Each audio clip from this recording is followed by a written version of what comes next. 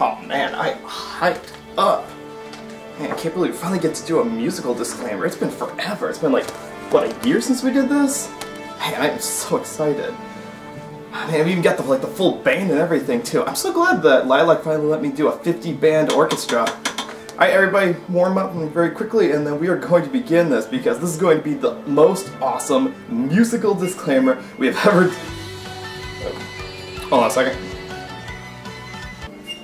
Hello? Oh, hi, Lilac. Yeah, I got the band. Why? Wait, hold on. We ran out of money for the band? Hold on a second. I had enough money set aside for a 50-piece orchestra. What did you do with all the money? Oh, okay. I guess I understand that. No, I get it. You need the beans. I get that. No, that is pretty important too. But just so I'm clear here, so you spent so much that we don't have enough to pay the musicians with. Wait, hold on, guys, hold on, don't go, wait, no, hold on, wait, just 5 minutes, guys, just 5 minutes, wait. Oh, I'll call you back. Well, what am I gonna do then? How am I supposed to do the musical introduction all by myself? Warning, the Dub Talk podcast may contain language that is not suitable for younger audiences. Listener discretion is advised. Also, there is a strong possibility that spoilers will occur for any and all series being discussed. So please be on your guard if we're talking about something that you're not finished with yet. And lastly, the opinions expressed are those of the individual participants and do not necessarily reflect the Dub Talk podcast as a whole. Let desire flow, never let it go. Man, I had full orchestration and a 20-lyric song all ready to go, and go ahead and start the show.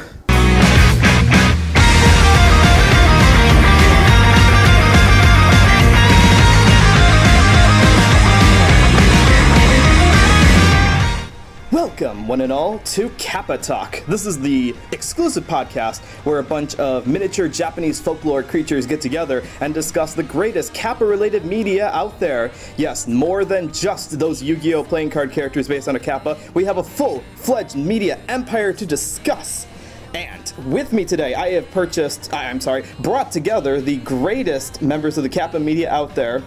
First and foremost, I wanted to say that we have people who are big fans of one Ikuhara, this Japanese director who's directed such great works out there, whose media has gotten such great dubs that we are here to talk about. First of all, we have Gigi, who is a big fan of the dub for Revolutionary Girl Utena. Oh my god, please stop talking. And we also have Jet, who is a huge fan of the dub for Penguin Drum. Time to take back what I need. I won't leave till I retrieve it. Booty. Of all the parts you could have added on, I'm glad you picked that one. You could have picked Soccer or Soba, but nope. Okay, look, there's gonna be a lot of butt parts today, but I'll just get it out the way. Yeah. That's true. Yeah, be prepared. Maybe we put in the disclaimer, but there's going to be a lot of booty humor, so if that turns you off, I'm sorry. Also, we have with us Megan, who is just a huge fan of Ikuhara's dubs all around. Hey kid, wanna buy some weed? Wait, you're not supposed to show weed in the show, it's in Japan. I mean, that guy was making like a couple 100,000 yen a month on Grade his... A pussy brand. Sada. And my name is Noah Clue, and if you could not guess from the title, from the description, or the weird references, we have gathered together the greatest Kappa fans possible to talk about Sarai Zanmai, the latest production from Kunihiko Ikuhara that aired during the spring 2019 season. It's confusing because we're recording it, that's the end of the season. So yes, we have seen the whole show, and we understand it perfectly to discuss it for you, right? Sada. As the author himself said, I am but a concept, so... Finally, an anime from Japan who's not afraid to say, yeah, we're gay, keep scrolling. You can't scroll past this one, it'll just keep coming back. Oh my god. No, I'm a big fan of of this particular type of show because if you're not familiar with the director's work, he's very metaphor heavy. So you kind of got to watch the shows with your soul, not necessarily your brain. Because what is this show about? I should say, it is about 3 middle school boys, just 3 average, typical middle school boys that just happen to have their own hidden desires, which are expressed when this character called Kepi, who is a mythical Kappa from this Kappa kingdom, decides to, through a process that I won't explain to you because it has to be seen for yourself, turns them into Kappas. And through their own misadventures, they kind of have to retrieve spheres that represent other people's desires while also going through their misadventures of dealing with their own desires, and it accumulate. I don't even know what goes on. What is this show? This is a show about a lot of shit. Gay cop anime. There's cops, there's otters, there's a zombie that might as well be Andrew's fetish at one point. We don't kink shame the desires. Or maybe we do. I could never understand if the show was supposed to say, like, you shouldn't indulge in desires or you shouldn't hide your desires. We'll figure it. Knowing Ikuhara, the answer is probably both those things, but... Yeah, the answer is yes.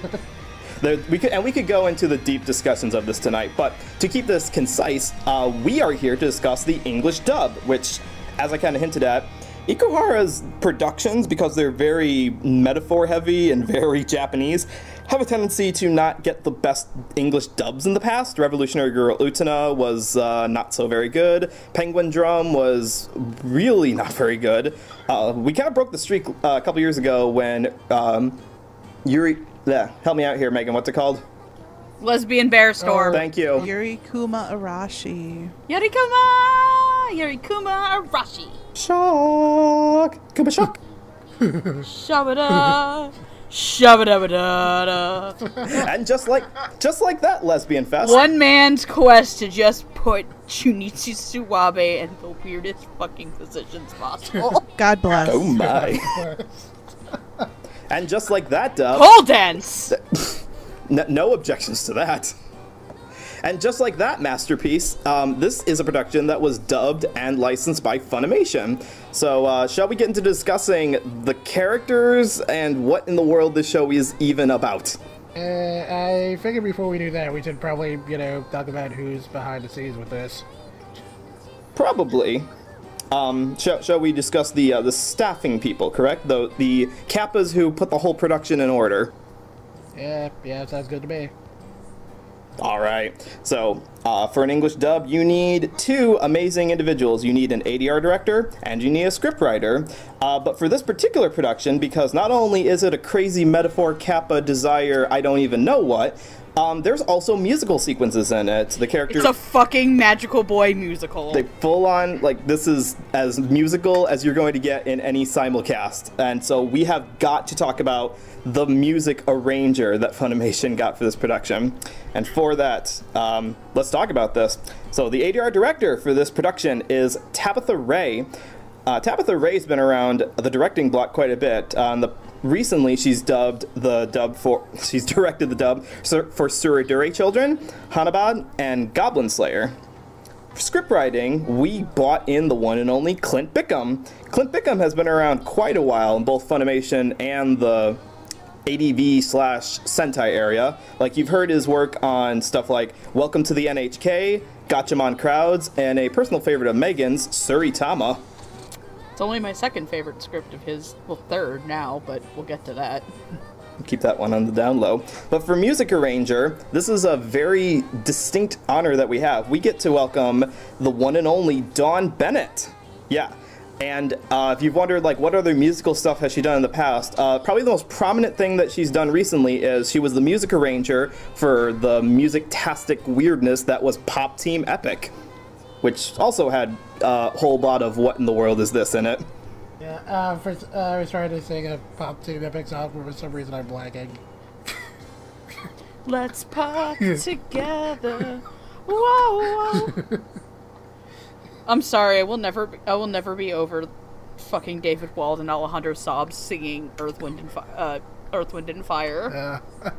So, Gigi, can you tell us your impressions of this, seeing as you're very seasoned on the Ikuhara bandwagon? Good lord, am I very seasoned. Alright, so you guys, Ikuhara is really tough to adapt because you have to make the repetitive performances interesting. If you've never seen an Ikuhara anime before, Sarazanmai is exactly like every other Ikuhara anime, except there's boys in it instead of girls, which means you're going to get a lot of repetitiveness in all of like the transformation sequences, and I'm using air quotes, and all the fight sequences. It's going to go over and over and over again until the ending ramps up to something that breaks you entirely. This is every Ikuhara anime. It's really hard to dub them. It's hard to make the repetitive performances interesting, and I think that Tabitha really did a good job directing the actors so that there was something new to listen to every time these sequences that were the same came up. I also think that the pacing of the performances, because of the huge ramp up towards the end, was really good. And from my side, 100% perfect casting. We'll talk more about that with the other people. Bless you, Clint Bickham. Ikuhara seems to have two very separate fan groups.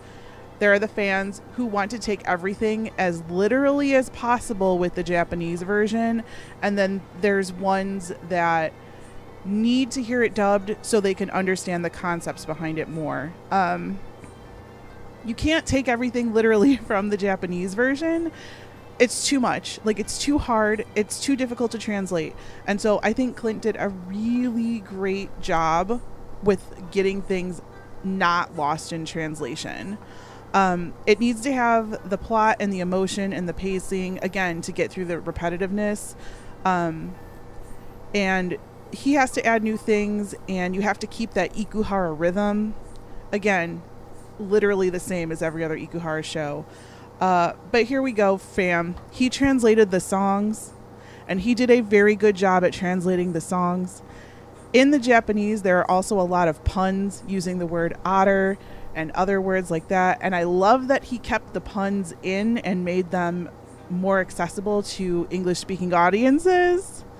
And just FYI, there are more puns in the Japanese version than there are in the American version, so for those of you who didn't like the puns, they're in the original version, so there's that. I am so glad they had puns.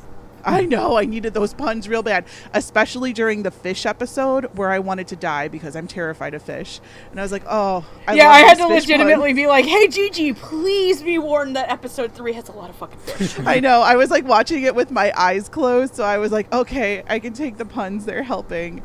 And Dawn Bennett, it really helped here that a lot of singers were cast, but it was a good job directing the nuances in the songs, especially like the one word that keeps changing during the fight song or whatever.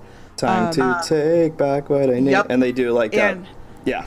And especially with Reo, when Reo sings the second song, God bless your direction there, Dawn. Thank you very much. God bless you. Talk more about that when we talk about Reo. I'm done. I'm going to take back the mic and give it to somebody else now. I mean, it doesn't sound like anyone's disagreeing with this exactly. Like, Megan, you were saying that the puns were, like, very appreciated. I fucking love them. This is like, I'm not usually one for, like, bad puns, but I very much like them. I wanna be honest that I actually was just like, this is an okay dub for the first 7 episodes of the show. I was like, this is good, this is solid.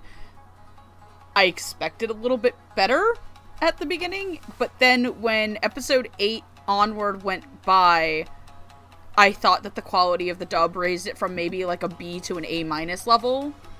I don't think that there's one performance in this show I don't think it's just very jarring, and I don't know what translation notes were given to Tabitha as a director for that particular character. I don't want to say who it is till we get to them. I don't know if that it was in the Japanese too, because I think for that particular character, the joke was in the person who played him. and that's what made a lot of the shit funny. Because in the English version, they give this character a very, very strange voice, where everyone else sounds relatively, like, normal-ish, or, like, a lot of the performance is a little bit more natural, especially, someone who I really wasn't familiar with as an actor, like, really surprised me with how much I liked the performance, towards the end. I do think that Tabitha does a good job getting, actors that she's used a lot. I've watched at least 3 of Tabitha's other shows. I didn't watch one because I watched the first episode of it in Japanese and just immediately said, no. I was like, fuck this show. But I did I love Sorority Children. I like, her other dub that she did in Winter. I thought that was great. And that also had a really big dub song in the middle of it. But I think she did a good job there. I think Dawn did a really good job with the musical arrangement. Are there sometimes I think that the songs sound a little rough? Yes. I was actually really surprised that they were able to dub the songs in a simul-dub schedule. Yeah. Especially for how intensive the music is in this show. Like, it's intense. I will not lie that the Japanese version of the Otter song is my alarm clock noise. Get ready for that at A-Fest, by the way. Does that come with, like, the sound effects of the office doors lifting up and everything? No, but it does come with the chanting in the background. Soya. Great. By the way, when I learned who played Reo and Mabu in the Japanese, I got mad and almost threw my phone. Because that's just Rin and Sosuke from Free. God bless. Thank you, Ikuhara, and your casting team in Japan. But let's talk about, like, the actual MVP of this entire dub process, and that's Clint Bickham's script. Yay. This is a show that was going to live and die by its adapted script. This is not a thing that, like, even an actor could save with good acting. Like, if the script for this show was fucking awful, this dub would have tanked. And a lot of people don't think that about scripts. Like, no, a bad script can tank a dub. Thankfully, this isn't one of them. I mean, we have 2 other examples to work with. We have to look at. We have, Central Park Media's dub of Revolutionary Guerrilla Utena and Sentai's coverage of Penguin Drum, where it's like, yeah, great content, but not the best adaptive script. Okay, I will be the only one who will ever defend the Penguin dub because I really liked it, but this is not that podcast. To be continued. I've sat through, like, let's be fair, like, I really enjoy the dub of Carnival. I hate the fucking script to it. I hate that fucking script. Or everyone knows how I feel about the free dub. At least the dub of the first 2 seasons, that I don't like the script of it. Right. I think that the script absolutely helped to tank that fucking dub, among other things. Because it was tone dissonant to what the show itself was actually going for, right? Yeah, and I've gone over that on the episode we did for it. But this dub the dub script is really well done. And one of the other things I really want to say is I'm really appreciative of Clint Bickham's openness as he was writing this show. He was very active on Twitter about his process of doing the show. And I think one of my favorite things that he ever said was, he's like, I'm the backup writer for the show, the girl who chants Love Beyond Time, and that's my easy show. And if you know anything about the show, it is a fucking train wreck. So I super appreciate this. I love this. This is my favorite Clint Bickham script now, which nudged down my other actual favorite Clint Bickham script, which is Token Rapu Hanamaru. Shocked. Kuma shock.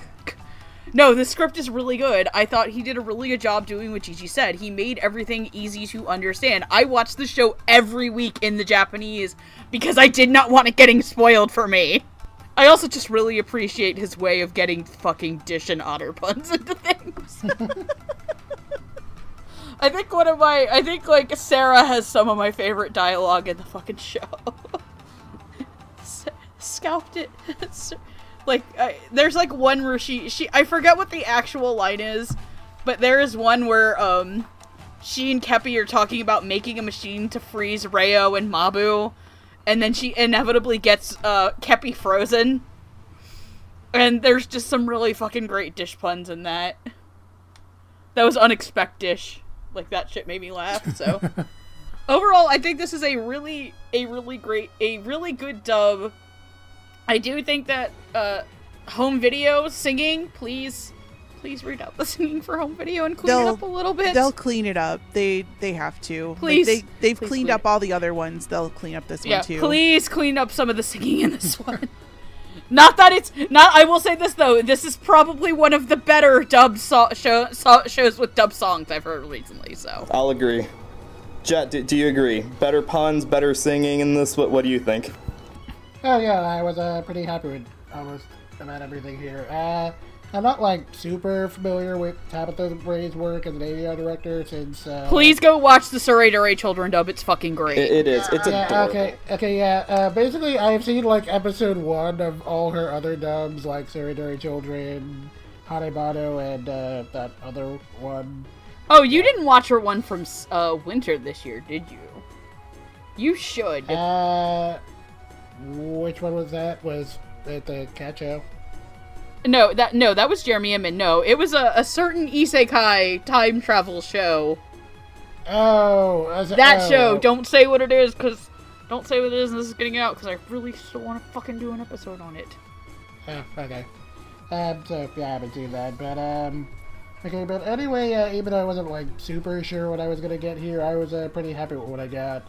I really liked her direction here, and I thought she did a great job of helping the actors balance between Ikuhara's brand of absurd humor and all the really dramatic stuff beneath the surface. And I'd also say that bearing one exception we'll get to later, I thought the show was pretty well cast, and I thought just about everyone here did a really solid job. As for Don Bennett with the music arrangement, I thought that was handled pretty well. Like the singing levels of the individual actors are all like, I'll talk about that a little bit more when we get to all the individual actors. Some sounded better than others, but on the whole, I thought the music arrangement was pretty good. I liked how the songs were translated, and I have to admit, a couple of them really got to me in the end, especially the main Saran Zanbai song. I thought that was really well done towards the end. But of course, much like what Megan and Gigi were saying, the real MVP here is definitely Clint Picken with the script. Given how bad the track record with translating Ikuhara stuff has been until recently, I was really glad with how he handled this, because, like we said before, Ikuhara stuff can be really tricky to translate into English, since it's not just the visuals that have a lot of crazy metaphors behind them, but also like a lot of the dialogue. And this show in particular had a lot of wordplay puns, so it would have been really easy for an adaptive writer to screw this up, but Clint really stepped up to the plate here. Pun not intended. Oh, I get it. More of the puns, please. Yeah, and he peppered this show's script with plenty of puns and good wordplay, and he captured a lot of the double meanings behind the visuals really well, while so managing to stay faithful to a lot of Ikuhara's themes. And it definitely couldn't have been a really easy job for Clint, and we definitely saw him express as much on Twitter, but he definitely deserves some serious props in this one because it was some really fine work for him.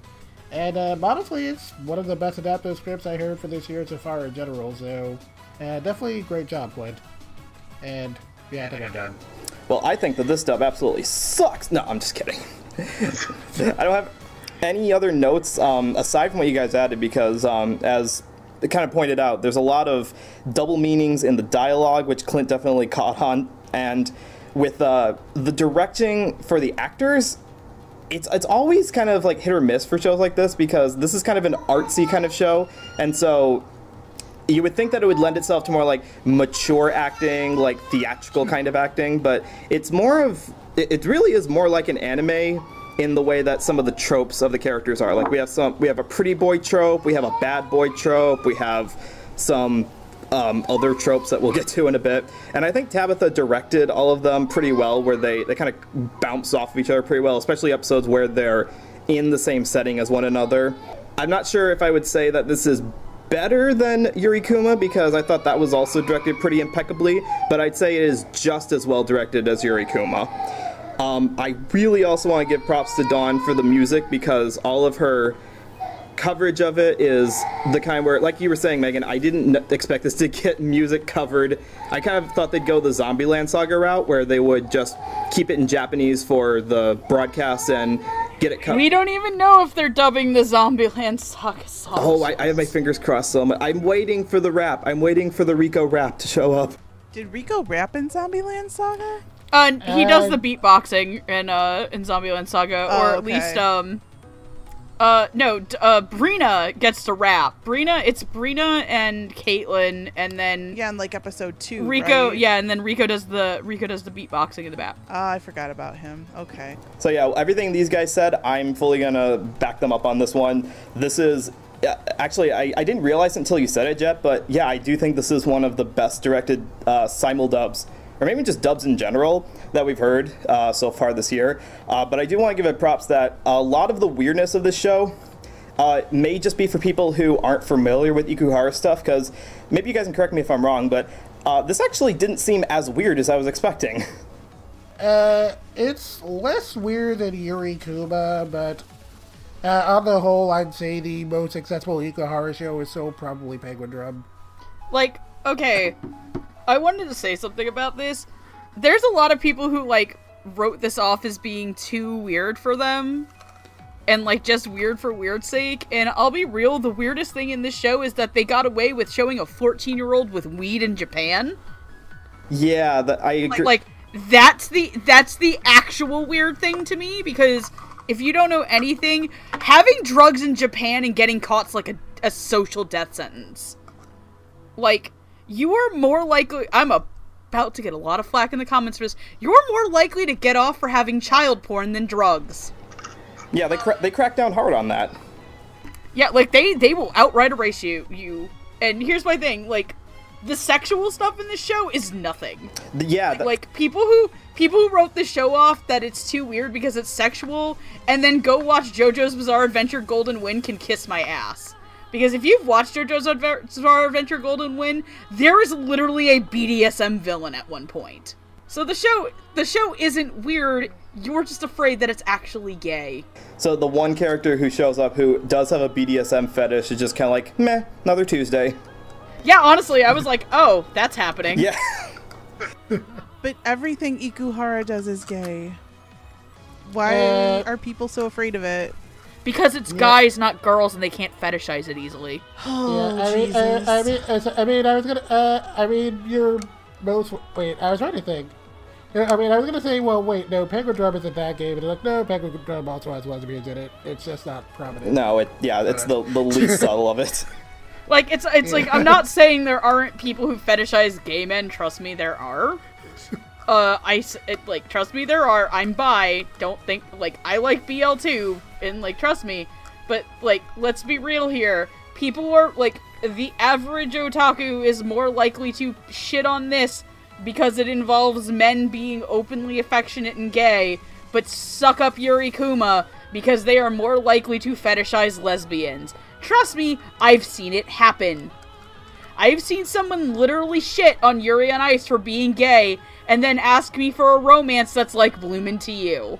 Oh my god. Which is a great show, it really is, but you're right. Which, no, I love Bloomin' to You, but I'm just saying double standard. Yeah, disproportionate, absolutely. So, for everyone who went into this, turned off by that concept of it, honestly, I think this may be the more... I don't know if I could say this is, like, a good gateway for, like, the average otaku to be more accepting of homosexuality, but I do think that the staff who dubbed it were definitely showed they were comfortable enough with it that they didn't, like, make side jabs at any of the content. Like, they played it, for lack of a better There's word. actually a really great thread on Twitter about the entirety of Ryu and Mabu's character arc being a huge criticism of the Japanese industry's the Japanese animation industry's basically saying, hey, look, you want to make these characters gay, but if you do it, you're committing career suicide and nobody will like your product. You'll have to show that to me later. I will try to find it, because it's really well done, but I have some caveats with that thread, and that's only because I have to talk about male privilege. Fair enough. Well, speaking of male privilege, That's not I'm for going to take this. the microwave away from you now. That's my male privilege. take the microwave away? Look, go. How did you go get play in my with house? Your own mic, Noah. Let's go. Give me that. Give me that. Why are you stealing my microwave, Noah? I need my burritos, and damn it, it's 11 o'clock at night. With that being said, we're going to shift over to a couple other characters. So obviously, there's some very prominent gay characters to talk about, and we'll get to them. Trust me, we will get to them. But before we do that, every one of the 3 main characters has a prominent sibling that shows up in the show, and we're going to take just 15 and a half minutes to talk about them. First up, we have Haruka Yasuka, who is just for lack of a better word, is kind of the Shota character of the show. It's a very, They're Kazuki's little brother. yeah, it's, like, kind of, higher pitch sounding, and very much a fan of a prominent idol in the show, who we will talk about in a bit. We also have Chikai Kuji, who is, oh god, is he a bad boy? I imagine that Gigi has a poster of him on her ceiling, because he commits some heinous acts, like full-on criminal acts in the show, and we just love. He's killed a man. We just love him to pieces for it. And we also have one slightly minor character, but still prominent enough to talk about, Otone Jinai, who is the who's a grade school. I believe she's a middle school teacher, and is also the older sister of our good buddy Enta. So yeah, we'll talk about these 3 for a little bit, because their acting is... Actually, all 3 of these characters sound really different from each other. For Haruka, we have Alison Victorin. And Alison Victorin, you've heard... I'm going to pick 3 male roles that she's played in the past to give you an idea about what she sounds like playing a little boy. She played Shota in Miss Kobayashi's Dragon Maid. She played young Ame in Wolf Children. And if you've been around at all in the otaku sphere, you may have heard of a little show called Case Closed, where she plays the main character of Detective Conan. For Chiakai, I'm sorry, is it Chiaki or Chiakai? Chiaki. Chiaki, okay, thanks. The extra A always throws me off. Or no, Chikai. No, it's Chikai. Yeah, Chica. Okay. Chikai is voiced by Chad Holbrook, who plays Goro in Meiji Tokyo Renka. He plays Toby in Fairy Tail, and he plays Brian in Overlord 3, all 3 shows which I have yet to see. You should watch the second one, it's really good.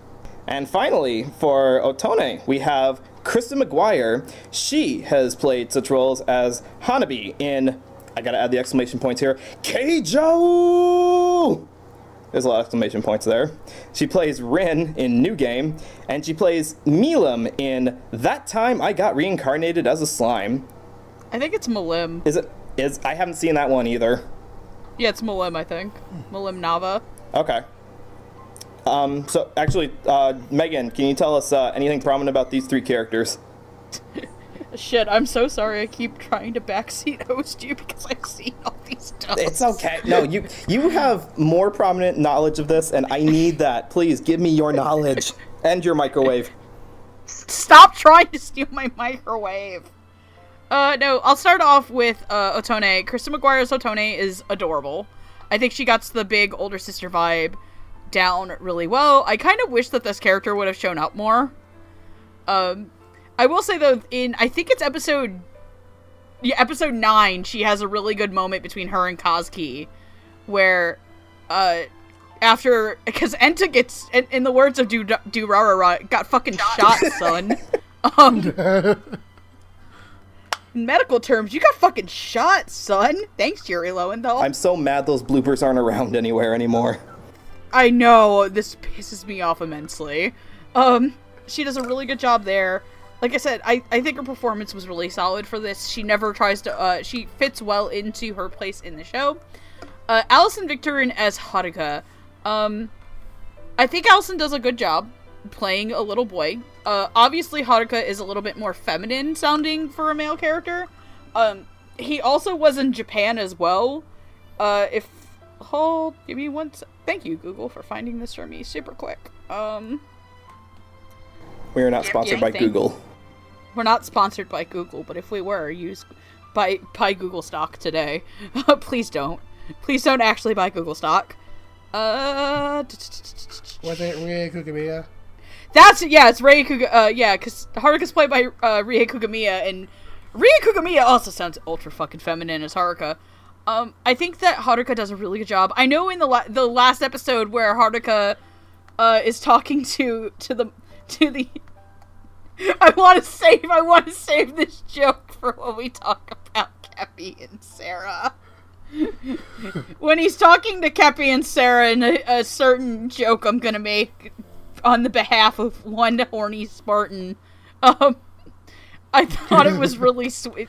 They were really sweet. I know, God, in the flashbacks with Kazuki and his mom, just when he's on the stairs yelling at the mom to never come back. Don't take my brother, bro. I thought she did a really good job. She was solid. She was a lot like Kristen Solid and fit well into her place. But I really want to talk about Chad Holbrook's Chikai, who actually surprised me. Chikai shows up a little bit towards the beginning of the series, and you deal with him in the flashbacks. And he has very, very he has this very, very horrific arc of, I think the biggest thing is arc where, which is like, good people die, bad people survive, and yet he's the one who gets shot and dies. He's the only character that actually stays dead in this whole show that's like, that didn't die in like the past. He's the only character that actually bites it. That matters, not like side character, like not like background characters. And I thought Chad Holbrook's performance was great. This is an actor I am only familiar with in bit roles and like small, like Toby from Fairy Tail was a joke character, guys. Like he's a weird joke character. But his dramatic performance was really great, and I would very much like to see Chad Holbrook in more things. I thought he really matched the intensity of the show in the moments, and especially to the actor who plays Toei, just an all-around really great job by all three, especially Chad. Sweet. Now, Gigi, do you want to hear Chad in more things? Boy, do I. I know that was a given. Is he the one character that you really want to talk about in this section? Yeah, basically. So yeah, my only note for him that I wrote down was, yes, please step on me, you crazy villain, you. That quiet menacing without the over-the-topness was really A+. Dude, that was pretty good. I approve. 10 out of 10. This character's hard because he's supposed to be really bad, and he was really bad. So, like, you don't want to love him, but then at the end you like sort of kind of love him, but then you don't love. It's weird. This character's weird. We got a thing for lovable bad boy older brother characters. You know, I love the villains. The bad boys always win in the end. So it was really good for me. I've actually never heard this dude do anything. So I was like, who is this? And I literally had to Google it. And I was like, I still don't know who you are. Like, I also only know him for bit parts in other shows. I've never heard any of his roles where he was a main character before. So I'm very pleased. 10 out of 10 would bad guy again. As for Allison Victorin, I couldn't tell that Haruka was voiced by a girl, so that was very good. Equal parts cute, tragic, mean, and baby, because he whines a lot. So I was like, that was good. Haruka is like a really complex character too. Like, well, most of Ikuhara's characters are very complex, and I was gonna say, yeah, I thought it came across really well here in the voice acting.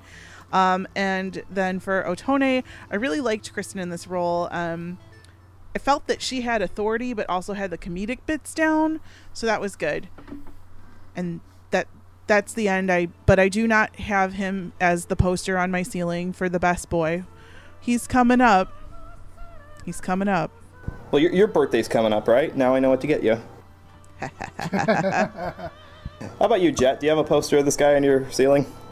No, but I'll start with Kristen first because I don't really have I don't have any notes on her, but I liked her today. Like Gigi and Megan said, I liked that she had a good mix of kind of doting older sister, like she knew how to put her foot down when she needed to, but she could still be really funny in moments. And I also liked her little bit in episode 9 where she's kind of consoling Kazuki after Anta gets shot. I thought that was a really good dramatic moment for her. I do wish the character maybe had a little bit more to do, but for what Kristen had, she did a really good job with it. Moving on to Chad Holbrook as Shikai. I'm also not really familiar with him, so I didn't really know what to expect, but on the whole, I thought he did a pretty good job. Since Shikai's pretty deep in with the Yakuza, it's pretty fitting that he has a kind of mobster-ish tone to his voice. And I like that Chad adds that, since it kind of gives the character a little bit more of an edge. He didn't really have like a whole ton to do in the first couple of episodes, so I wasn't really too sure what to make of Chad's performance there, but Chikai starts to come into his own a little bit more after he has a few run-ins with Enta.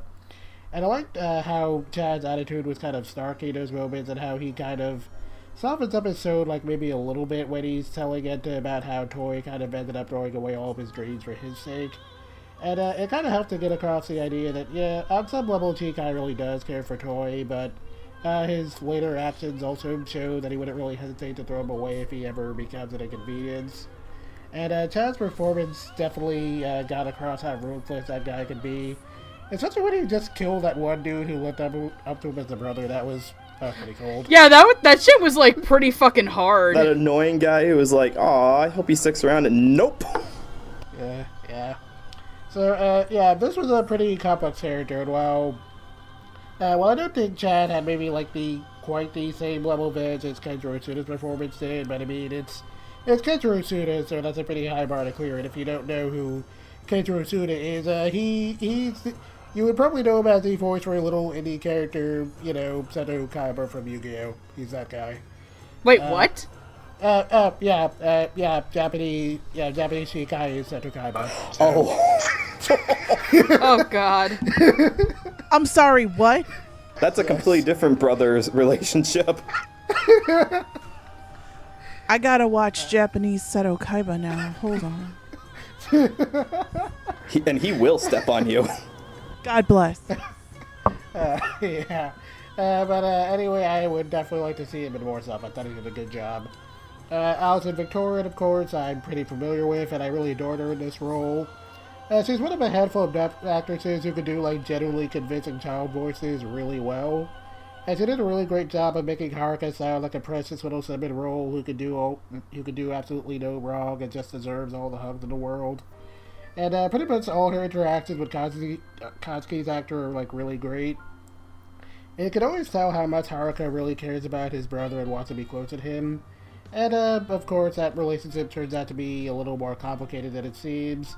And, while we do see it more from Katsuki's perspective, we do eventually see a little bit more of Haruka's, especially with all those flashbacks with Katsuki's real mom, and how Katsuki was kind of terrified at the possibility of being separated from his brother.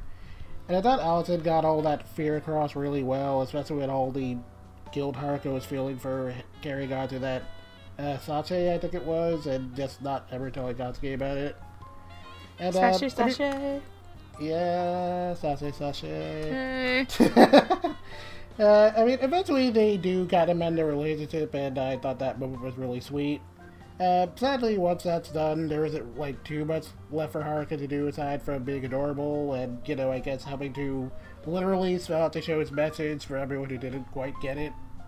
But even if Haruka wasn't super important across the whole show, I really liked him, and I really liked Allison's performance.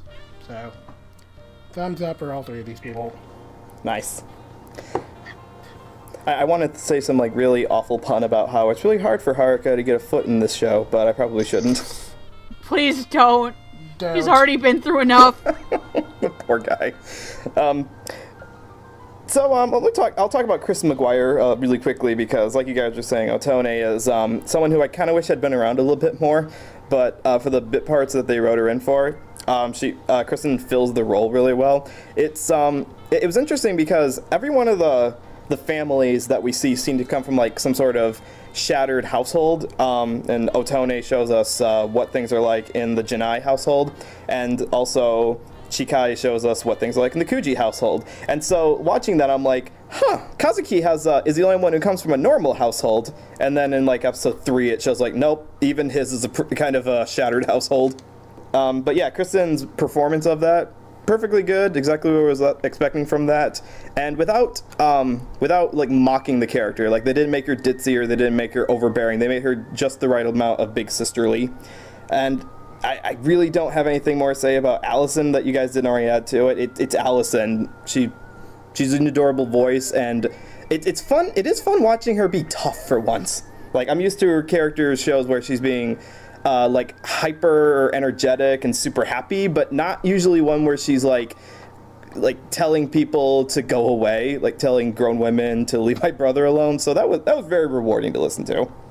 And Chad's performance, look, when you said mobster-like, yeah, that's pretty accurate, because he does some things that you don't usually see any characters doing in an anime. Like, I don't think I've seen this much law breaking since we covered Hatashi Tokotsu Ramens, and that was like grown people who were doing it professionally. This guy's just kind of a punk.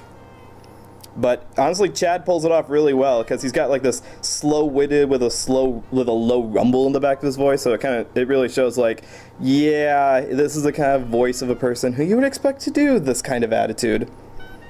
But they support, like, the three of them are good supporting casts to kind of flesh out the issues and the desires of the main characters, which we will get to in a bit. So for that, good job on the directing and good job on the actors for fleshing out our characters a little bit more. And with that, we shall move on to the next round. So, we were talking about some slightly weird things, which if you haven't seen the show, you're probably wondering, what is the show? I need to see this. And well, there are quite a few weird characters in the show, some of them of which may actually be a bit supernatural. So let's talk about some supernatural characters. We're going to talk about two characters who, spoilers, turn both out to be Kappas.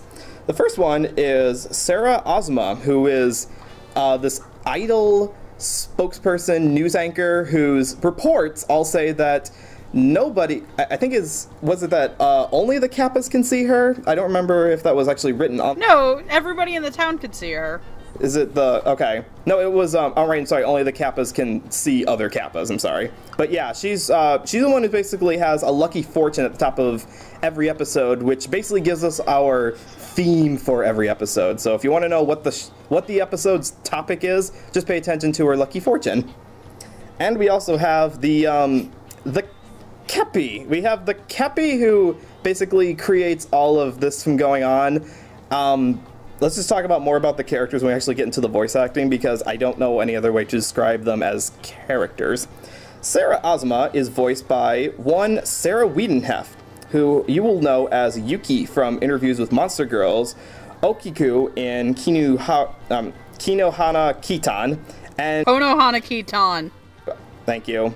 I'm not Japanese. And Kikyo in Classroom of the Elite, to name just a few. Kepi is voiced by a name that maybe has been talked about in other episodes before, but I haven't talked about him in a while, is Tyler Walker, who I know more as like an ADR director from like shows from like 10 or so years ago, but he's done quite a bit of voice acting too. More recently, you may have heard him as Odenta in Zoku Tenka Ranbu Hanamaru. Okay, shut the front door.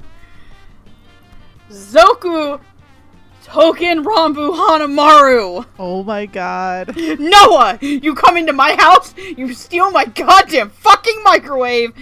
You goddamn hip, I'm gonna fly up to Michigan, tie you down, and make you watch 24 episodes of Sword Boys. No! It's not that I don't want to, it's that I don't have any time! I'm sorry. How could you do this right in front of my salad? I'm so sorry. It was an accident. Please, master, please have pity on me. Back into the Chick-fil-A dungeon you go. Yes, please. To name just a couple other roles Tyler's done, he's also Baba in Hinamatsuri. And and my personal favorite, he was best intern boss ever, Gang Orca, in My Hero Academia. Gang Orca is pretty fucking sweet. He is. You know who else is pretty fucking sweet? Jet. Jet, tell us about who the heck are these people and why are they in the show? Okay, I guess I'll start with Sarah, who, it's something you might not know because it's only, like, in supplementary material, but, there's apparently a prequel manga where it's revealed that Sarah was raised by Ryo and Mabu, so that's a thing, apparently. That doesn't make any sense. Yeah, it doesn't make any sense within the context of the show, but yeah, that's a thing, so, yeah. But anyway, going into Sarah's actual performance, I don't have any notes on her, but I thought Sarah did a really good job here. I like how she didn't go like a, like a stereotypical like super peppy idol voice. It's something that's a little more low key and kind of like it's kind of spacey, but not in like a like stereotypical like Valley Girl way. It's just kind of surreal in a sense. It's kind of hard to it's kind of hard to describe without actually listening to it. But I really like the way she sounded. And I liked how she bounced off of Tom's performance when it's revealed those two were like actually a couple, which was kind of odd. Yeah, I also really liked a lot of Sarah's delivery with all the random dish puns. I thought that was really funny. She gets the best puns. Yeah, as for Tyler, gotta say, out of everyone here, Tyler was kind of the weak link for me in this dub. Mostly because of going off of who played Kepi in the Japanese version. Okay, if you don't know, Kepi was played in the Japanese version by one Junichi Suwabe. And if you have ever heard Junichi Suwabe, you would know that man has one of the sexiest voices on the planet. And while he doesn't go Archer! Yeah. And while this is admittedly one of his goofier... Oh, sorry. No, I'm just doing Victor's wow. Yeah. And while this is like one of his goofier performances, there was still maybe just like a little bit of sex appeal in his voice in the Japanese version. And this is kind of lacking that. This is just entirely goofy, which is like a little off-putting. I don't think the performance is like necessarily bad. I think Tyler Silver is like fine where it needs to be. It's just kind of like really jarring considering what the joke probably was when Ikuhara casted Junichi Suwabe here. And it doesn't help that when we eventually do see Kepi's true form and he turns into a Bishonen Prince, Tyler's voice doesn't really change much. And it still sounds a little goofy to me, so... yeah, on the whole it's not a bad performance, but it's probably my weak link. Gigi, I want your input on the two Kappa characters. Kappa. Kepi. Felt it was odd for me, but somehow it worked. I thought he sounded like an angry old man who yells at clouds, which I think for the dub of the English version, I think that might have been the goal. Because, yeah, Junichi Suwabe, hello. Renjin Guji. There's your Udapri reference for this Dub Talk episode. Gotta get it in somewhere. Awesome. I was missing that on my bingo card. Thank you. There you go. Now you can have a bingo. So, yeah, I felt that Kepi was all its own for the English version, which is fine. And it was good for that. Okay. Then Sada. I thought she was a good idol / magical girl. I feel that she is kind of a magical girl without resorting to an annoying voice that lots of idols and magical girls, to me personally, have in English. I also really liked the scenes when Toei kidnapped her. I thought, oh god, the little noises! Why won't you stay in there? I thought that was great. That was the best. And then all the little dish puns. Like, I think her character was written really well because it was hard to understand in the Japanese. So I thought that the English version with the dish puns made it easier to understand exactly what was going on with her. And yes, to get the themes of the episode. So you weren't as confused if you were confused as like it went on to the transformations and the fight scenes and everything. So I thought they both did a really good job. Just Kepi wasn't like the Japanese performance, but that's fine because this was totally its own. So play Udapri Shining Live. Go see Majulove Kingdom in theaters soon. Thank you. If it's a please, Sentai, please. Are you sure we're not sponsored by them? No. We're sponsored by Beer Brand Beer, remember? Yeah, I mean, if we are being sponsored by them, we're currently talking about a show not licensed by them, so we're doing a pretty bad job. We're just awful sponsors, you're right. We're not on top of Dish. So what do you say, Megan? Agree or disagree with Jet and Gigi? Let's start with Sarah. I think that Sarah Wiedenheft's take on Sarah was actually really refreshing, because Sarah's Seiyu was a lot more like your typical high-pitched idol voice. It's been a little while since I watched the sub, but I think Jet can agree with me there that she was a lot more what you would think of an idol character in the Japanese. Oh yeah, definitely. So I actually liked it that she sounded a little bit more like she was a lot deeper than the Japanese, but she wasn't like bass. She was just more like Sarah Azuma here. It was kind of like the radio, like appealing, like news voice. I will say this though. Thank you God, Clint Bickham, you fucking kept the Otsumatsu reference that she makes. I didn't catch. Because they do. Yeah, they do the sheesh from Otsumatsu. Oh. She does the. Yeah, they do the sheesh, and there's an ET reference that she does too. That one's more on Ikuhara and Lapin Track and Mappa, but I appreciate the fucking ET joke. As somebody who has been to Universal Studios and as a child was traumatized by the ET adventure ride. As I was traumatized by most rides at Universal Studios as a child. Universal was not a park that I enjoyed until I was, like, in my 20s.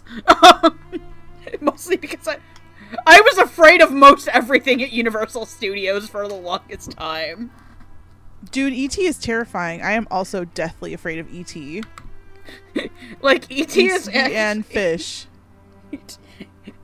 Just, God, E.T. is kind of, like, mildly creepy. Is E.T. an isekai, by the way? No. I hate E.T. I'd say no, but hold on a second. What's our definition? We need a whole podcast about just that. Anyway, I guess. Oh my God, let's keep going. I'm sorry. I'm like derailing from this. No, I think that Sarah did a good job. I adore her little Kappa noises. Where it's always trying to like kidnap her, and she's just like, and she like that. Also, being Kappa Sarah is so cute. I don't want a plushie of Kepi. I want Kappa Sarah. You just know they're gonna make those. There is some fan art. They made the three boys as Kappa plushies, and their hands are magnetized, so you can make them hold hands. No. That's perfect. Apparently, that's a thing that they made, and they're completely sold out everywhere. Like, thank God this boomed in Japan. Thank you God. Thank you Jesus for merch. Thank you, Jesus, for crap tons of merch. So, I really like Sarah, but let's talk about Kepi. Oh, God. I don't know what the translation notes were for Kepi. I don't know if Junichi Suwabe was instructed to do a strange frog voice. He's not a frog! In Japan. He's not a frog! How dare you! He'll take out your asshole. Also, I also think that Tyler's also Kepi! Which, God, boy howdy, the last fucking episode of this show is a ride. I need to talk about that character after. Jesus Christ. But, Tyler's performance comes off as jarring in English.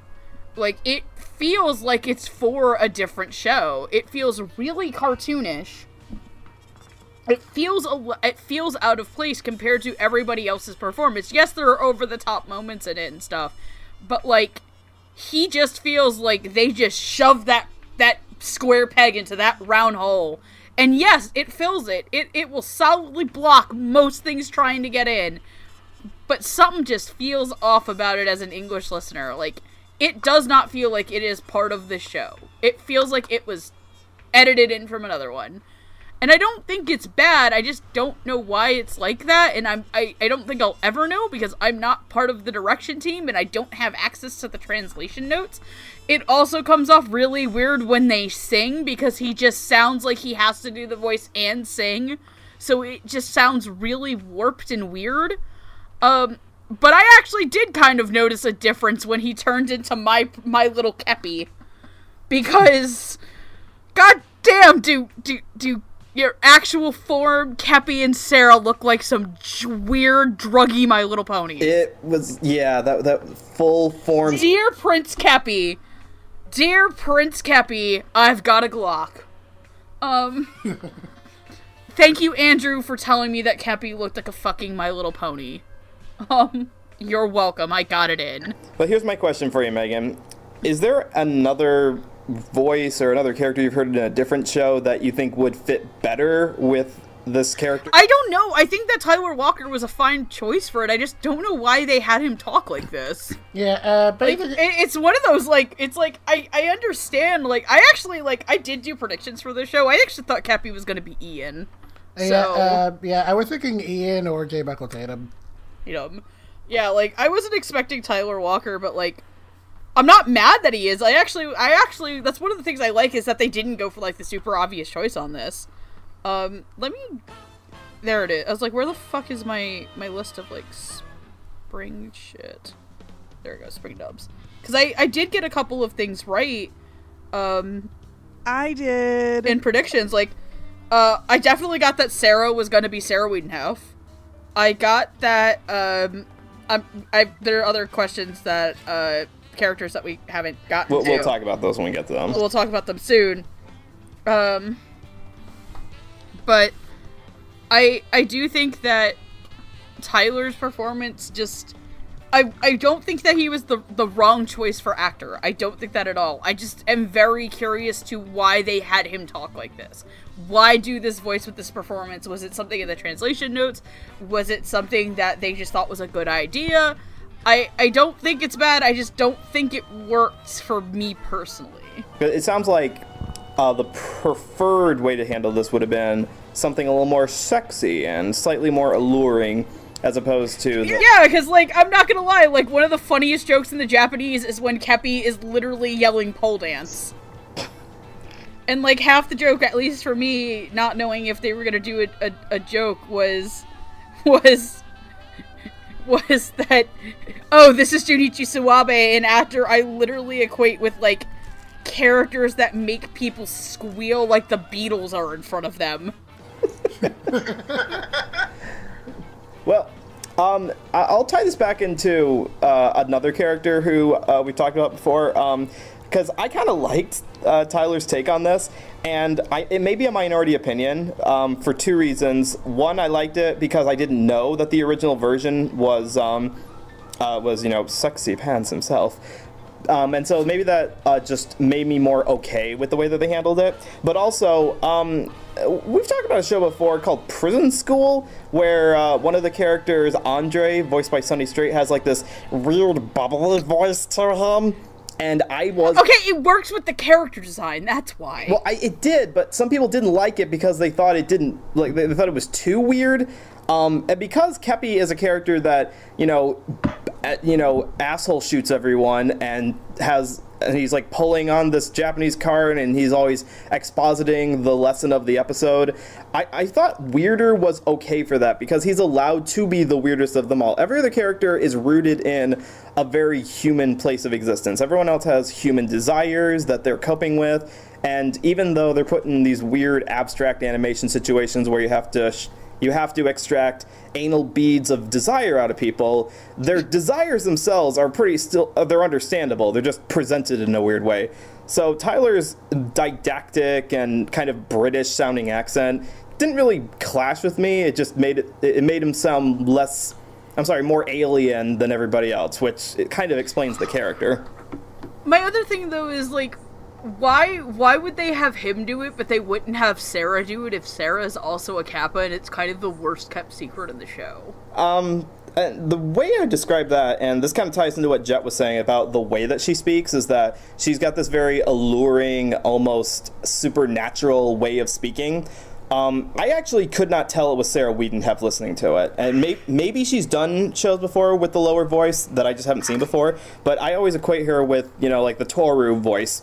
So listening to this, I put down, like, the least recognizable Sarah's been to my own ears. It's like she traded out her regular higher-pitched Sarah voice for a Wendy Lee voice, because it sounded very much like the lower-voiced characters that Wendy Lee has played in the past. And I think it's good. Like, I like how alluring it is. I can definitely see young kids tuning into this for their fortune because she's just so otherworldly. So they're two halves of an otherworldly duo that are just directed to sound very different from one another. but that's just like my opinion, man. And you know what? If you liked it or if you didn't like it, that's okay, because the whole show is too abstract and too weird for anyone to fully understand what it is. Speaking of abstract and weird, I think it's time that you guys put on your ponchos. Oh God, is it about to rain men? It's time to get out the donuts. No, it's time to let desire flow and never let it go. Let it go. Damn straight. Sounds utterly sexy to me. A metaphor, let desire flow, never let it go. Everybody, when they saw Reo and Mabu's character design for the first time. God bless. They're just going to fucking Even the guys. Yeah. Every guy Even out the there. dudes. Every duo. Dudes, not NBs, intersex, everybody. Let desire flow. Never let it go. I don't judge. Even unless you're ace, then it's then you good too. We all valid here. Thank you for Gay cop anime. Gay cop anime. I literally had to describe this as Ikuhara does a gay cop show to Gigi to get her to watch it. No, that's not true. I was the one who wanted to watch it first, but I thought it was only about gay cops. And I was like, this is going to be the best show ever. And then it was about like little kids turning into kappas. And I was like, where's the gay cops? I felt like I was lied to. Then I found them. Gigi got cucked. So you're probably wondering, like, what the hell are you people talking about? We're going to move on to an utterly... We are talking about a concept. There is, in this show, two main characters who are cops, as you may have gathered, that also happen to be gay for each other. And they sing, they kill, they dance, and they gay for each other. And they also love baking. I was going to say they bake, too. They are... Fuck! Fuck! In case you don't know, baking is a metaphor. No, they ate those otter cakes. I don't know. Yeah, but baking's a metaphor for something else in this show. Especially when it involves batter. He pulled out a little too soon. His endurance could use some work. Oh my god, I just got that. There's batter everywhere. Let's talk about Mabu and Rio. Reo! Rayo. Ario Speedwagon. And then Otter. Rayo rhymes with gayo. And Deo! And we're also going to talk about their buddy Otter. I'm just going to call him Dark Otter because that's how he calls himself. It was like sexual harassment Otter. just the dark sexual harassment Otter. Is it? Yeah, I couldn't remember if he had I couldn't remember if he had a name in the Japanese version. I think it was supposed to be I know they use the word uso a lot, and I think it's supposed to be some kind of double meaning, but I don't know. Because uso means lie, I think, in Japanese. That's why. Yeah. Also, like, he's voiced by, like, I think, like, Kazuya Kiryu from Yakuza in Japan. That would be a whole other layer. I just lovingly call him I think he was, like, the Chief Officer of Science or something was his name. Call him whatever you want. He kind of twists up the entire show. Like, he makes everything go wrong. Sexual harassment Otter. The bad touch Otter. So you got these characters who are, well, very camp and over the top. Who are you going to get to voice them? For Mabu, we got Damon Mills. Damon Mills has been Lin in Hakata Tonkotsu Ramens. He's Jugo in Nanbaka, and he is, I am going to mispronounce this because I'm not only not Japanese, but I'm not German either, Kai von Glansreich in The Royal Tutor. Yeah, So you got soft. it right. Rub, So rub. soft. Rub, rub. Maybe I am German. For Reo, did I get that right? Yes. Yes. This time. Reo is, okay, keep your panties on, Gigi. Voiced by Ian Sinclair. Who is the badass himself? I'm sorry, not the badass, but the bastard himself, Dallas Genoward in Bakano, Sosuke in Free, and Sosuke? one of our favorite shows ever. He's Atsushi in First Love Monster. Yeah. Don't take me back! Don't take me back, you bastards! Oh yeah, and there's also a Dark Otter, and he's voiced by Chris Guerrero, who you've heard in stuff like Double Decker as the narrator, and you've heard him in shows like Luck and Logic as Quetzalcoatl. So Wow, you actually wow, somebody else who can pronounce Quetzalcoatl besides me. only because I felt bad after we did the Dragon Maid episode, and I couldn't pronounce Jamie's character properly. So I had to go out and relearn how to pronounce Quetzalcoatl. So anyways, Gigi, I want to hear your thoughts because, oh man, the gay will flow. It's the reason to watch this anime, y'all. Even though they're kind of awful people in some points of the show. I don't care. This is why I watched, and I will stand by this. This is why the dub is as good as it is. Let's talk about the otter. Equal parts creepy and punny, menacing as it should be. Good job, Chris Guerrero, as some rando otter. Look, I don't really like that otter. Like, that otter was really mean, and he caused drama for my children, Reo and Mabu, so he needs a step. So I guess that's good that I don't like him. Okay, let's talk about Mabu really quickly. Okay, so this is Damon Mills. To be fair, before I had seen the anime, I predicted Damon Mills and Ian Sinclair for Reo and Mabu, but I had them switched. Oh. It's okay, they can switch. It's okay. Oh, god damn it. Oh, Megan's dead now. God, don't die. We still got 30 minutes left.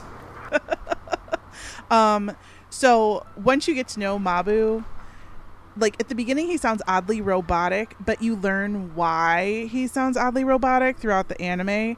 But I thought it was really dark, and I love it when Damon Mills plays really dark, sexy characters.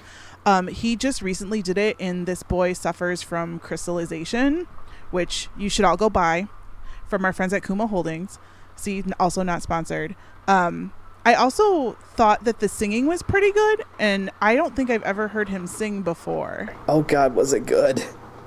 So, I really loved it. I like Damon Mills in practically everything. He does so much. He is still a wizard, guys. He is a wizard.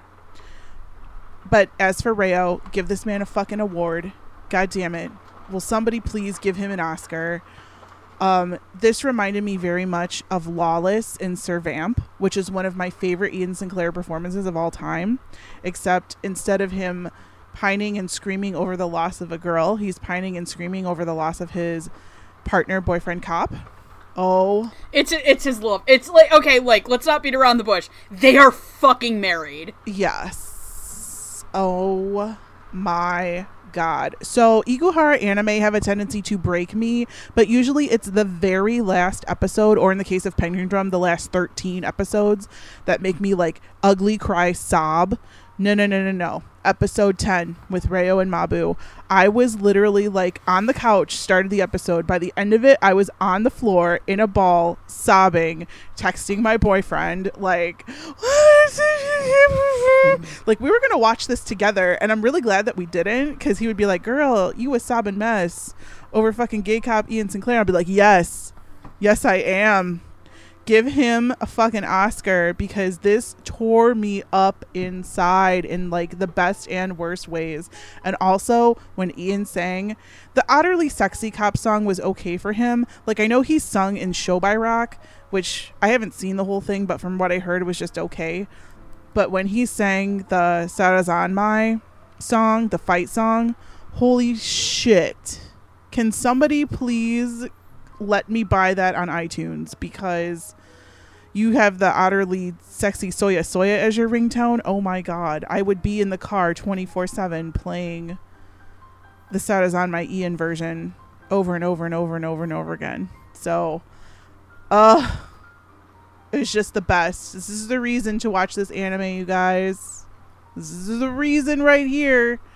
Reo and Mabu, it's what got me into it. God bless.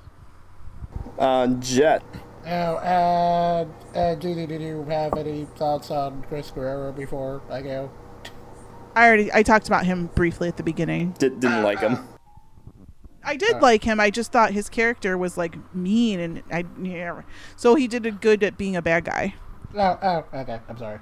All right. So I'll start with David Mills as Mabu, since he doesn't do quite as much talking in the beginning for reasons.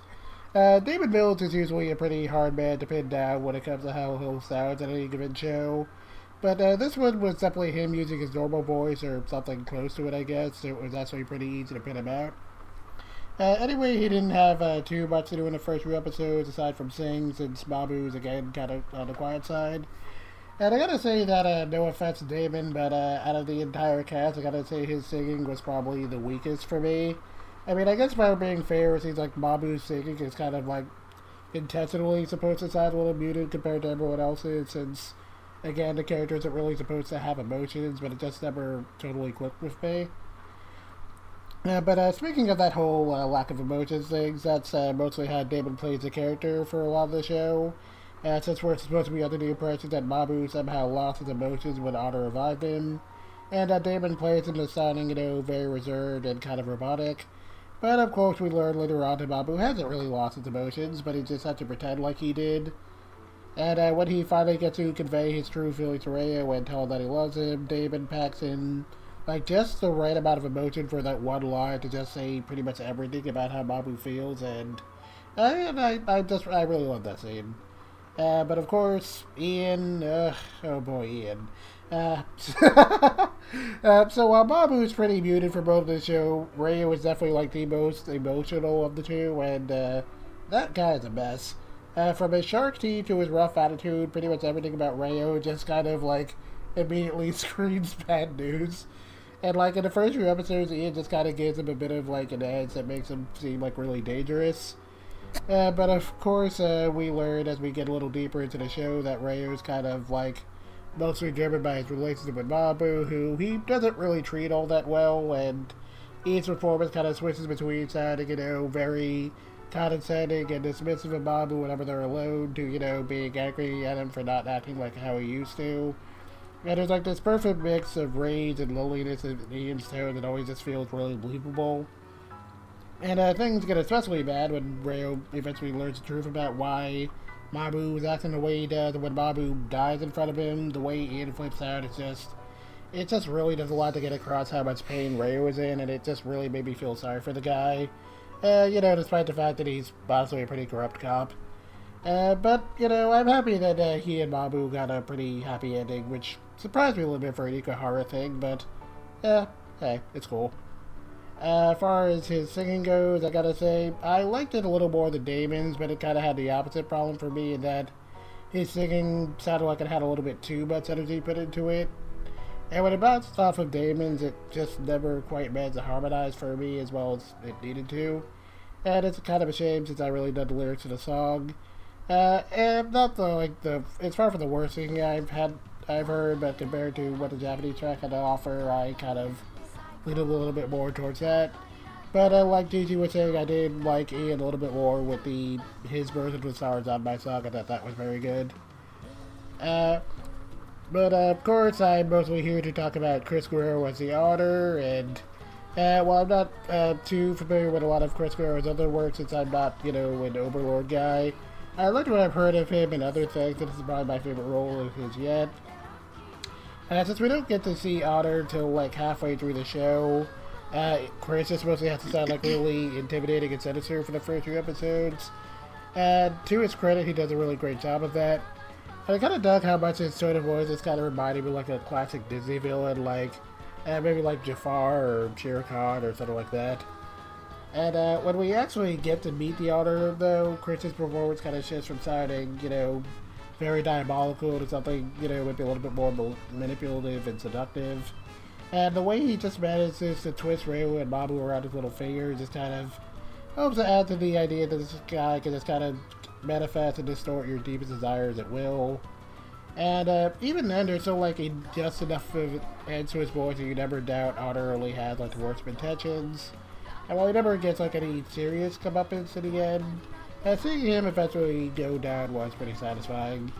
Especially that whole bit where he just kind of briefly got into a whole battle of the bands with the main trio, and Chris Guerrero like just maintained that voice of that sort of voice while having to sing. Like that destroyed me. That was really funny. And I guess it just really kind of helped that at this point Ikuhara has become self-aware enough that he just literally had the Otter come out and just basically say he's a concept. And that definitely helped to make him a little bit more entertaining to me. I guess on the downside, I had a little bit of a harder time picking down just what exactly the Otter was supposed to represent. Well, that's what I wanted to talk to you about because, like, for these two characters, they're the ones I had the most difficulty understanding. Like, I understand that they're battling in the show with, like, their own relationship with each other. Like, it sounds like one is more in the closet than the other. But, yeah, what did you think the otter represented? Like, was it temptation or was it a desire to appear normal? I mean, what was it? We don't know. Again, we don't know for certain because, as the otter himself says, he's a concept. But I thought it was supposed to be something about how, like, self-gratification of desires and, like, seeking immediate self-satisfaction can kind of harm your connections with the people you care about or something like that. But either way, I thought the otter was a really fun villain and Chris Guerrero did a really great job of that. Now, Megan, what is the concept? The concept is capitalism is evil and will take all of your desires and distort them until it kills you. Okay, we're definitely not getting sponsored now. Fuck you, Fuck you, Bezos. Fuck you, capitalism. Okay, I mean, yeah, they literally do have not Amazon in this show, so... Amazon. Boxes. Not to mention that the show escaped Amazon jail thanks to the Noitamada deal expiring, so... Thank you, Jesus. So, I'll start with Chris Guerrero first as the sexual harassment otter, who has my single favorite line in the entire fucking show. To which I shouldn't have laughed as hard as I did at this, but it was mostly because of Chris's delivery, and it was kind of amazing, is after the otter tells tells Mabu what he must do, because Mabu gets brought back, but his heart is a bomb, and if he says, "I love you" to Reo, he will explode on the spot. I'm sorry, like a crying noise went on in the background of someone's sounds as I said that. It was like, no! Which is every fangirl. So, after that he goes, tell me that you get, like, he basically is like, tell me you'll get rid of him. And, Mabu does in the sad voice, and then the otter basically transforms into Reo and leans over him and goes, I think we're in need of a private baking section. And I about lost my mind on the couch. I was like, oh my god, they are fucking. This otter has had sex with him multiple times. As his boyfriend, by the way, like, which is even more fucked up. Like, Jesus Lord. But Chris Guerrero also gets to sing, and that was great. Because the otter does sing in the last episode. And I thought he was fantastic. I just love that this Chris Guerrero, like, I haven't watched Overlord, but I've watched enough clips of Overlord to know what Ainz sounds like, and this is like Ainz from Overlord taken to a, like, level 100 sex appeal, which isn't bad, and I fucking love it. Like, I'm not gonna lie that between him and Damon, when they're doing those underground baking sessions, which are very clearly a metaphor for sex. No! Like, no. That is just, they are fucking in the underground. He is filling that, he is pulling that train into the station, letting off all the passengers. God damn it. Good night, everybody! Okay. You guys okay? No, I have no water. God damn it. Well, everybody dies over here. I'll keep talking about metaphors and abstract concepts. I thought that Chris was great. I thought Chris was a really fun member of the ensemble. I believe I actually got, when I did my predictions for this show, let me pull them back up. There we go. I actually did get both Reo and Mabu right. I said that it was going to be Ian and Damon, my other thing was I had a feeling that they were a couple, so my backup predictions were actually Brandon and Tatum. Oh, that would have been really good. Or conversely not, considering what the characters go through. Yeah, like, I will say this though, one of the things I really do appreciate this is that Mabu is played by an openly gay man. Yay! That is something I genuinely very much like about this. it is really nice to see a gay person play a gay character in this show. I don't know about Ian, so I'm not going to assume, but I know that Damon is out, so that's why I'm saying this.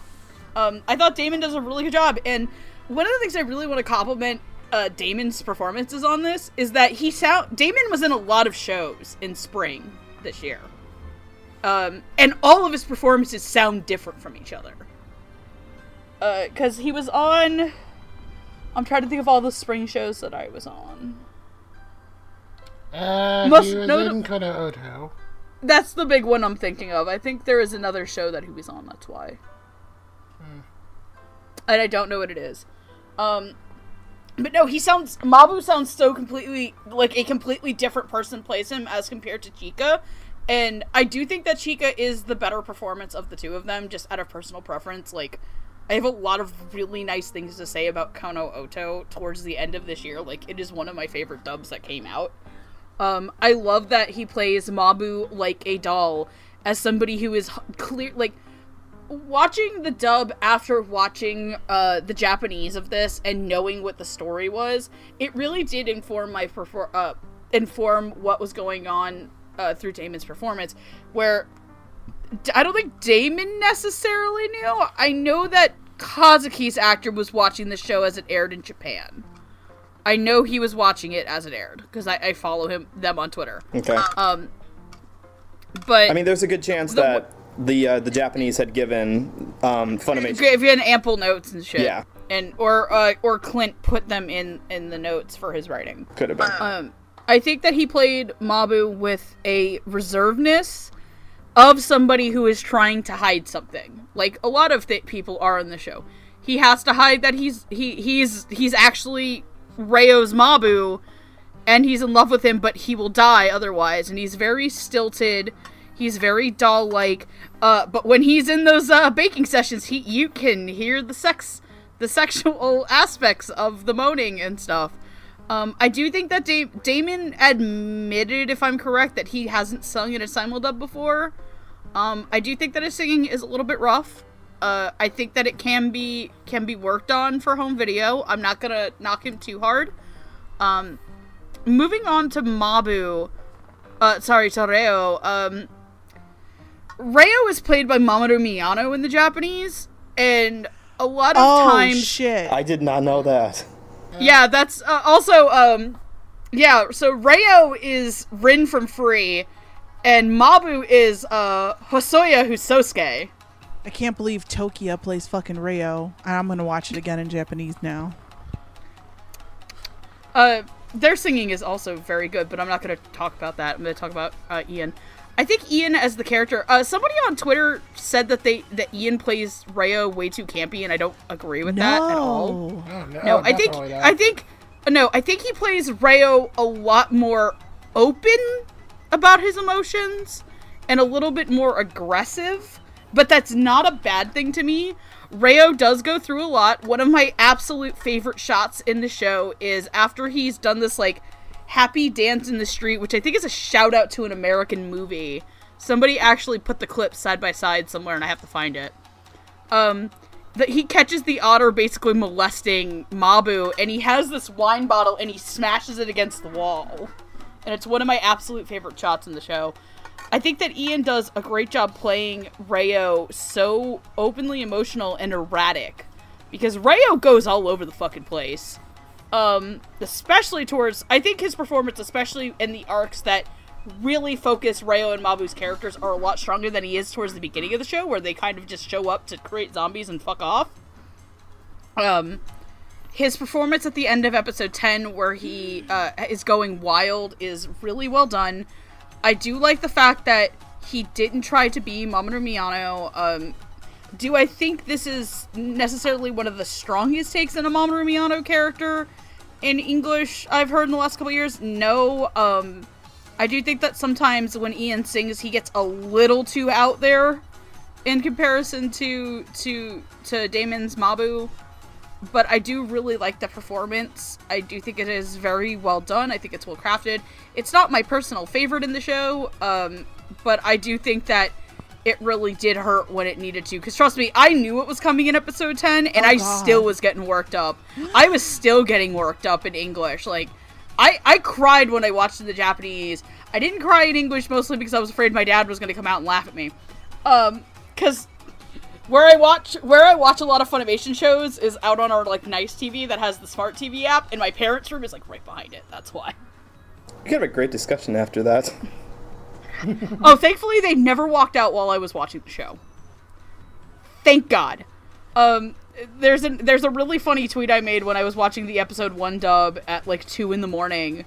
And I was like, alright, good, my parents are asleep, it's 1 a.m. And our good friend Cerulean goes, if you've ever seen SpongeBob, this is a quote for it's like, who watches Ikuhara at 1 a.m.? Oh boy, 1 a.m.! Who eats Krabby Patties at 1 in the morning? Oh boy, 1 a.m. No, I think it's the best time to watch that. I'm good. I think they're both very solid performances. Go ahead, Noah. Yeah, I don't really have anything to add that you guys didn't have, because I do want to say that in terms of like what the characters represent, like the entire elements of what the temptation is, from the dub itself, it sounded like they were supposed to represent like a flip side to the 3 main characters when it goes wrong. Like, it's sort of like an analogy of if you don't connect to people, because all the titles start out with the phrase "I want to connect." These 2 characters did not connect to each other, and it kind of broke them. Like, they had feelings for each other, but they did not allow themselves to be connected to each other. So that is like an example of, don't do this. Like, don't hide your love for someone. Like, as long as it's consensual, let that desire flow, as their song goes. Never let it go, Noah. Never ever let it go. Chris's voice is perfectly fitting for this kind of like evil, tempting, Faustian kind of voice to the character, and I do love the voice, but I don't exactly like all of the otter puns that he gets. Like, I love puns. They're in the Japanese. They're actually worse in the Japanese. Yeah. And it's not that this is a bad adaptation then, because if it was a bad adaptation, they probably would have, not been faithful to the Japanese. But I don't like that choice. Like, there are puns in the show I love. Like, I love it when Sarah has, like, there's an episode where the lucky fortune is soba, and so she finishes off with soba bye. And I was like, I love that so much. That's really good. Thank you, Clint. Yes. But the otter puns were just getting over the top. Like, there's only so many ways you can say utterly amusing, like, before it starts to get a little grating. But that has nothing to do with the adaptation, because, yeah, like you're saying, it was in the Japanese. So, Chris, for having awful otter puns to work with, and for tempting people into secret baking lessons, good job on you, man. I didn't really catch on that Damon was supposed to be dead or more robotic throughout the show, because I'm really used to shows that have a straight character and, lack of a better term, a straight man character, and like their more manic foil that they work side by side. So having Damon be more of the straight man to Ian's spastic self just seemed more archetypal than anything else. But yeah, I don't really think it bugged me too much with it being like too robotic or not being able to emote enough, and especially not in the singing portion of it. Like, I thought they harmonized well enough, and there is something to be said for rough singing, like how charming it can be. Like, you can get the sense that it's not supposed to be super polished, it's not supposed to be a stage performance. It's supposed to be more like buddies jamming out at a karaoke session, which is what I got out of this more than the, like something that I would pay stage bucks for. And Ian is just awesome as Ian. I don't really think there was anything that was too over the top. If you had people who were saying it was too campy, I thought it was just campy enough. In fact, I think it could have been even more campy, because it fits the emotions of the character very well. This is a show where the characters are expositing a lot. There's a whole lot of expositing about what they're thinking, what they didn't do, what they should have done. And if that gets stale in the reading, like you're just reading off of a script, then it's no fun to listen to. But Ian gives pep and energy that makes his emotions stand out, and coupled with the crazy visuals, you should probably have an emotional reaction by the time that they have their duel Sarazanmai in episode 10. too many otter puns, though. Just still too many otter puns. Let it go, Noah. I will let it go. Now, with that, have we covered all of the characters? No, we have not, because now, finally, we're going to get into it, folks, and I think if you guys are okay, we're just going to group these three into one. I mean, you can't talk about one without talking about the other two. So this is our three main middle school boys who are, they get turned into Kappas, they have desires, and we're going to talk about those desires. Let's talk about them. First up, we have Enta Janai, who is the, he's one half of the golden duo of our soccer team. And he's also, he's got a deep, dark secret about his affection for Kazuki, which is not so secret as much as he would like to keep that hidden, but we know that. We have also Toei Kuji, who is the bastard, the badass. He carries around a metal ruler, because you're not allowed to have firearms in Japan, and he's probably too attached to his bad boy brother's lifestyle. We wish he would come to the good side. And bringing him to the good side, we have our main character, Kazuki Yasuka. He, in the grand tradition of shows like Princess Jellyfish and Momiji from Fruits Basket, is a boy who looks like his mother and likes to cross-dress. Yeah, we'll have more to say about that. So, voicing these three characters, for Enta, we have Justin Briner.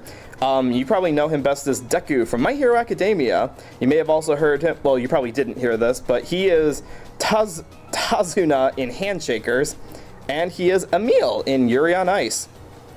My boy! Why did you have to remind us Handshakers existed? This did. Oh, why? Because we need to do an episode on it, and I will keep reminding everyone until... No! Why? Look, you've had your Carnival episode. I will have my Handshakers episode. You know what? When's your fucking birthday? It's actually next month. Oh, that's right. Your birthday's like the end of August, right? It is. It's the very end of August. Oh, No, no, isn't I your- get no. to see you for your birthday. I know, I'm so excited. Wait, We'll have isn't your cake. birthday August 29th? It is August 29th. You know this, Megan. Oh yeah, that's right, because you and my dad have the same birthday. You and your dad decided to have a birthday together. We talked about this. We got together and agreed on this. You, my dad, and your Johnson. I was talking about something else. I was talking about voice roles. I'm sorry. For Toei is voiced by Rappin' Riku Fajardo, and yes, we will call him that because of what happened at A-Fest last year. I was trying to avoid that. Rico, you've heard in stuff like Makoto in Fuka. You've heard him as Takura in Prince of Stride, and most prominently, at least in the last year, he plays Kotaro in Zombieland Saga, which we just found out yesterday is getting a second season! Woohoo! Why am I the only one excited? I'm I haven't excited. seen the first season. I'm excited too, but I haven't finished the first season. Don't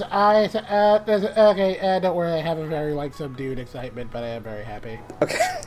But we're happy. Jet, why aren't you excited? This is my excited face. We're subtly happy. Don't make me laugh. Okay, I'm sorry. It's almost 11:30 at night. I can only sound so excited. Fair enough. I'll get some Monster Red Bull at Century Way. Speaking of excited, playing our lead man of Kazuki is Alejandro Saab, who is, when he's not on streaming, he plays Gakuto in Gamers. He was Soichiro in Cheer Boys, and he is my good man Jinichi in My First Girlfriend is a Gal. Yay! This is a very dense group, so I don't know about keeping this as a roundtable discussion, but Jet, why don't you start us off with dub reactions on this? Sure. So I'll start with Justin Brothers. So Justin Brothers, a voice I always enjoy hearing, and like Rayo, Enta's also kind of a mess, but unlike Rayo, he isn't a mess when it comes to resentment. I mean, well, he kind of is, but we'll get to that a little bit later, but his specific mess is just more in how he chooses to project his feelings towards Kazuki. It's made clear very early on that Enta has a pretty big crush on him, and by clear, I mean he literally comes out and says it, so yeah, there's no denying this one, boys, it's right there. So anyway, there's no problem in being blunt about that, because as we've seen in the past, if you're not blunt about it, then some fanboys will try to construe the actual meaning of it. They're just good friends. They're cousins. So anyway, he's got a pretty big crush, but he mostly just kind of tries to hide his feelings behind his fantasies. And Justin does a really great job of making Enta's awkwardness about those feelings come off in a way that's pretty relatable, regardless of your own sexuality. And I found myself caught between like chuckling at some of his antics, who just kind of wanted to give this poor kid a hug. But as we get a little deeper into the show, when Katsuki starts to get a little closer towards Toy, Enta's feelings kind of shift more towards resentment and jealousy. And even though he doesn't like show a lot of it openly, Justin's so very clearly able to show how much Enta isn't really a fan of Toy in just about all their interactions. And when Katsuki does eventually turn on Enta, Justin just really sold me on how heartbroken Enta was over it. And even though we were clearly supposed to be a little bit mad at Enta in that moment, I still couldn't help but feel a little bit sorry for him. And Justin's acting just really did a lot to help me empathize with him. It's also why I'm glad that Enta kind of got to be redeemed in the end, since through all the kind of messed up stuff he did, you could tell that he still clearly cared a lot about Katsuki in spite of that. And that was reflected really well in Justin's performance, so yeah, great job. And I was going to say that as an aside, and I remember when in the cast, Justin had like far and away the best singing voice of the bunch. I was really surprised that Matt had some pipes on him, but I really love listening to him in the Stars On My segments. Whenever we got another episode, he can really sing. Getting into Rico's Toy. Back when I was making predictions for this show, this was actually kind of where I assumed David Mills would be. But I really like Rico's Toy. Out of the three boys, Toy's kind of the one with the biggest chip on his shoulder. And it's really reflected well in Rico's tone, since he makes Toy sound, pretty angsty those first few episodes. And while he never goes, full out Sasuke Uchiha, because let's face it, you never go full Sasuke, you just don't do that. He does make Toy come off as, kind of very aloof and kind of distant. Which makes it clear he's hiding something, and, said something turns out to be, well, murder. And while that's something, he doesn't bring up a lot for obvious reasons, you can tell it's kind of weighing on him a lot, and Rico captures that pretty well. I also like how well Rico manages to sell Toy's kind of very complicated relationship with his brother. And you can tell how much he cares about him in spite of how his brother actually sees him, and those feelings end up being pretty, literally self-destructive. When Toy eventually makes a decision to try severing all of his connections. And you can tell that's a decision that kind of really eats away at him. And that even as hard as he could be at times, his relationship with Katsuki and Enta really means a lot to him. And that thing kind of given him a sense of hope he feels he doesn't necessarily deserve. And, eventually he does kind of realize how much that connection matters to him, and, even if it means eventually having to face his crimes, he does eventually get something of a happy ending.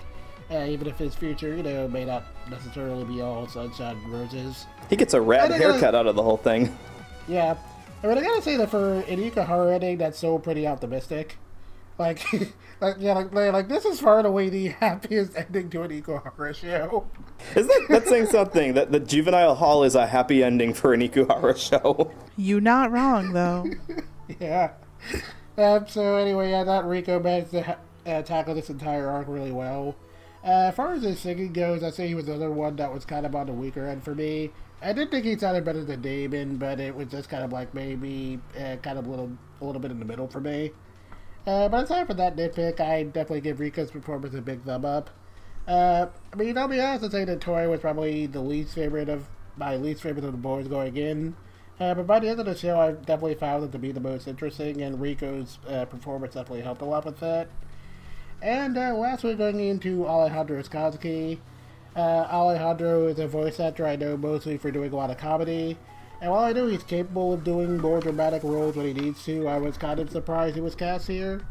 Both for that reason, also because I kind of expected them to, cast someone who can sound kind of androgynous, like Ayumu Murasi's performances, or I think maybe like Josh Grail or something like that. Especially since Katsuki has that whole deal with cross-dressing for the first few episodes, and I'll be honest with saying I'm kind of a little disappointed Ikuhara kind of faked out on that one, but, it is what it is, I guess.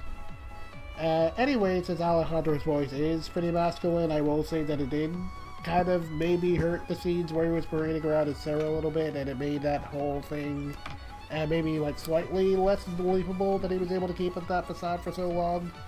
But aside from that nitpick, I'd say that I thought Alejandro did a really fantastic job here. Like, just right from the beginning, Alejandro was really able to tell me the idea that Katsuki's feelings towards Haruka are, like, really complicated. And while it takes a few episodes to learn why Alejandro puts just a right bit of awkwardness into Katsuki's tone during a lot of their early interactions, that you kind of know something's up. And when we finally do see what Katsuki's baggage is, I felt really sorry for him. Like, learning that he feels isolated from his family because he was adopted was really heavy. And Alejandro just really got across that sense of distance Katsuki felt very well. And it just really helped me to empathize with the guy just about immediately.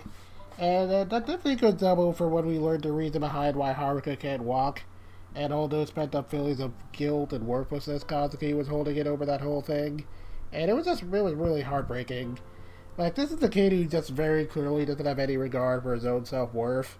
So, like, during that whole bit where he was kind of offered the chance to trade his life for Haruka, he pretty much attempted that without even a second thought, and I really dug Alejandro's delivery during that whole bit. And it really just kind of helped to give me an idea of just how much Katsuki hates himself, and that whole thing, it really broke my heart. But eventually Katsuki does kind of realize that there are people who value him, and he does eventually reach some form of self-acceptance. And when he finally does, Alejandro's tone kind of softens up a bit, and it becomes a little bit more relaxed and confident. And you can kind of tell how much healthier the guy is by that point. And I will say that while Alejandro probably wasn't, like, the best singer, I didn't have as many problems with him as I did with, like, Damon or Rico. So I wouldn't necessarily knock down his performance for it. If I had one complaint about Katsuki in general, it's that I think his arc is just kind of, like, more or less done, like, halfway through the show, so he doesn't have much to do besides play off of Venta and Toy, but that's mostly just a nitpick for me, and, like, on the whole, I thought I liked what the show did with him pretty well. As for Alejandro, I gotta say that he was honestly my favorite performance in the whole dub. And I think he's been having, like, I think Alejandro's just been having a really standout year in general when it comes to roles, and even out of all the good stuff he's done this year, this is probably one of my favorites, so yeah, really great job, Alejandro.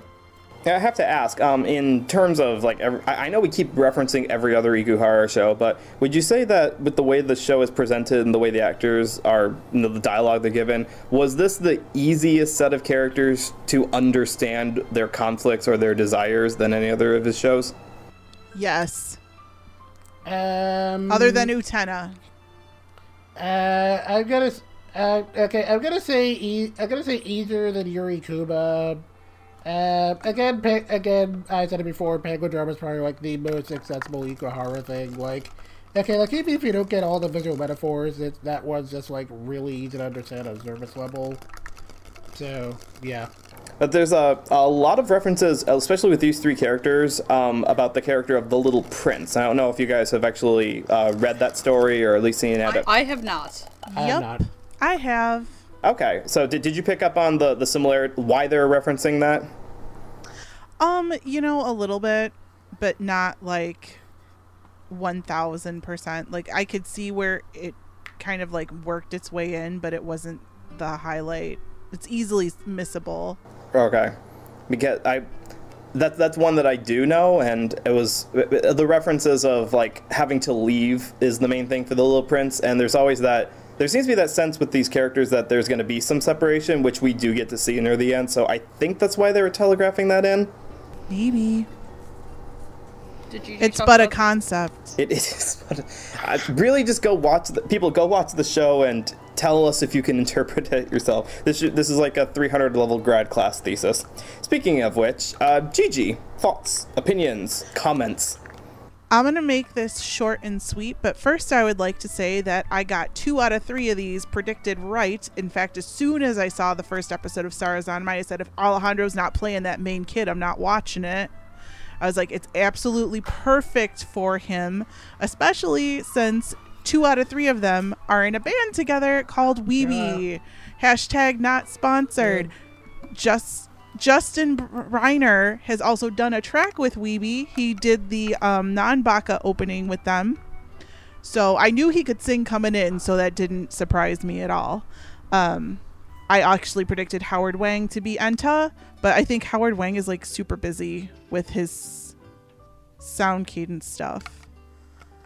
So anyway, I'm going to keep my thoughts to them pretty sweet and short because 2 out of 3 I thought were absolutely spot on.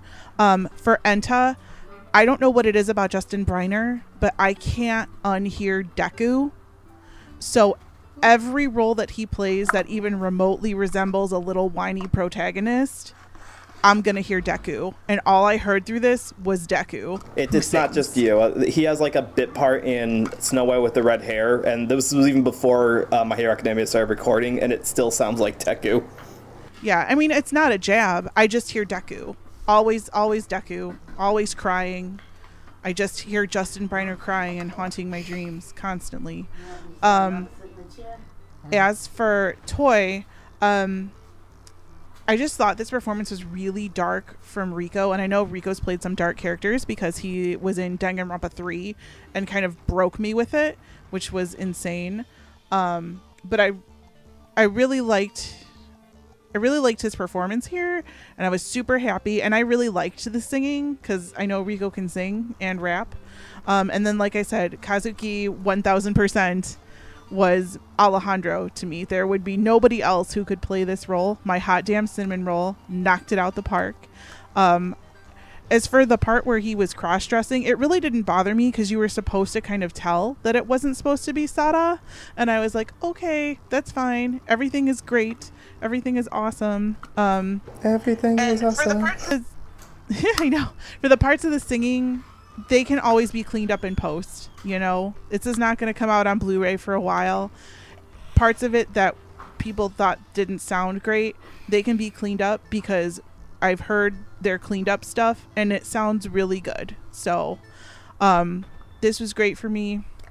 10 out of 10. Would Deku again. So tell me this, Gigi. I know a whole lot of Ikuhara stuff is more understandable if you're more if you understand Japanese culture and where they come from. Why were they singing in this show? Like, what was the significance of that? They sing in every Ikuhara show. All the fight scenes have a song in the background that will loop continuously but has slightly different lyrics. Like in Utena, it was that Zetai something. Yeah, that song. Penguin Drum had a song. Yuri Kuma had a song. They all have a song. So it's just an Ikuhara thing where all of their transformation / fight scenes will have a song.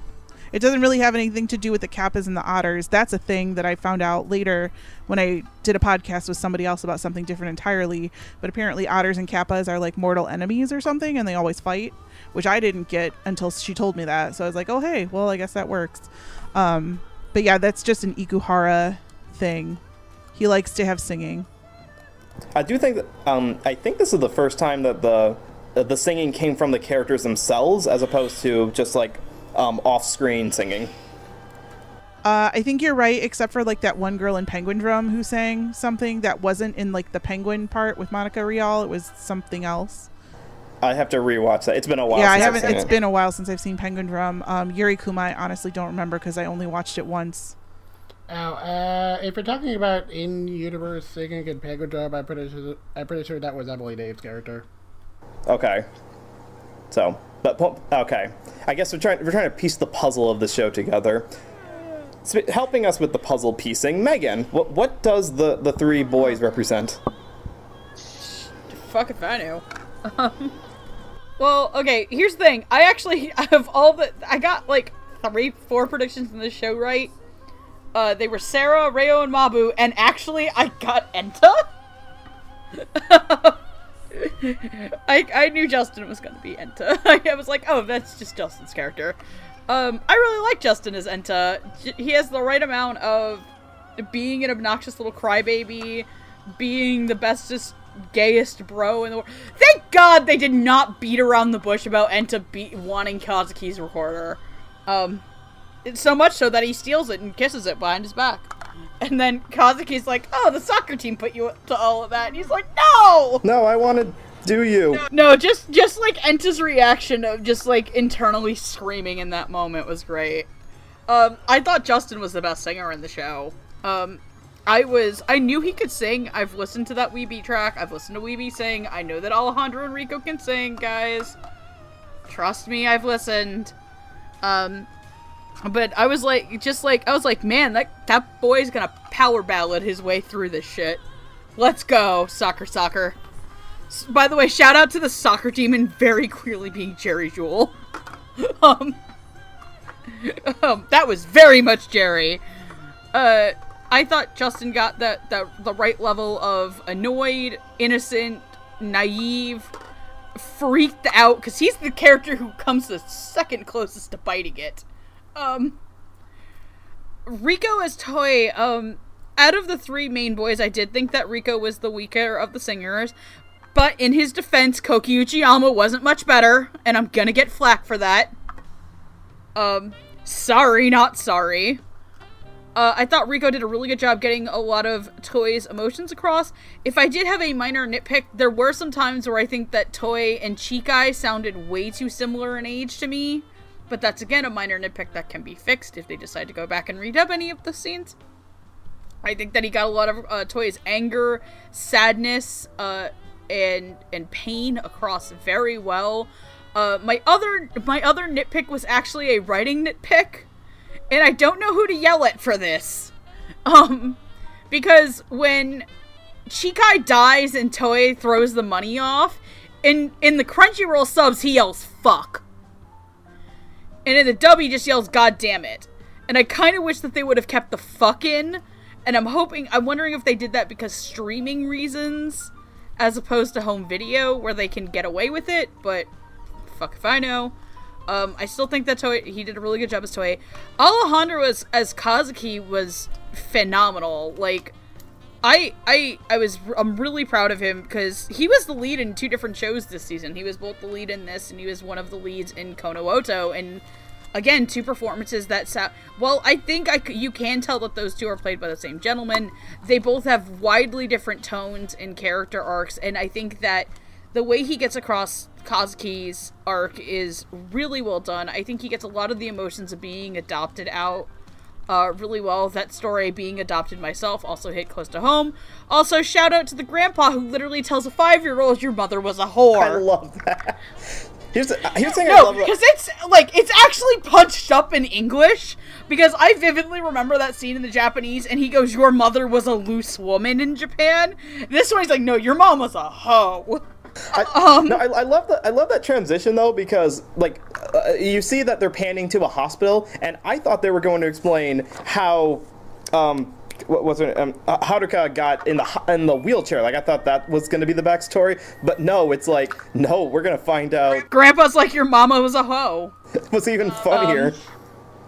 It's not. It's very tragic, because then if you actually notice that Kazuki's clothes start changing, because his parents and Haruka all wear horizontal stripes. Thank you for that, character designers. I think Alejandro, like I said, I think Alejandro does a phenomenal job. I think this is one of his career best performances. Granted, he gave 2 really good career best performances in 1 season. So I think he's going good places. job. This kid's going places. Well, he went to LA, so Come back! Come back with Source Connect, Alejandro! Come back! Well, you have to for Kono Oto Season 2 anyway. Noah, go ahead, because this has gone on for a lot longer than I expected. Hey, we're still under the 2-minute mark. We're doing awesome. Barely. This is, these are 3 characters that, there are really complex subjects being discussed here, and it's not that they're subjects that you can't grasp. Like, the ideas about love, misplaced affection for your brother, and resentment about being adopted aren't really like complex or even new in animation, but the way they're presented is very abstract. So you have to have 3 actors that are really believable in their acting. Like we've talked before, there are some times where abstract and artsy concepts don't really get across very well because the people who are reading the lines don't believe what they're saying. For the most part, all three of these sounded like they believe what they were saying. Most so definitely with Justin Briner's Enta, because the emotions of not just dealing with your desire for your friend, but also him not seeming to reciprocate those feelings can lead through some pretty angsty emotions, and Justin definitely conveys that really well. There's not really a whole lot of there's not a whole lot of subtlety in there, so good job on Justin. I do agree Toei is kind of maybe sounds a little bit too old for middle school age, but this is like these are grown men playing middle school characters, so you kind of. They are in the Japanese too, so fight me. I'm not saying you're not right. It's something. Oh no, I'm saying it to other people. Okay, but I mean, we don't usually cast child actors in anything anymore, so especially not in simulcasting. So for what we got, honestly, Rico's definitely makes his angsty character interesting.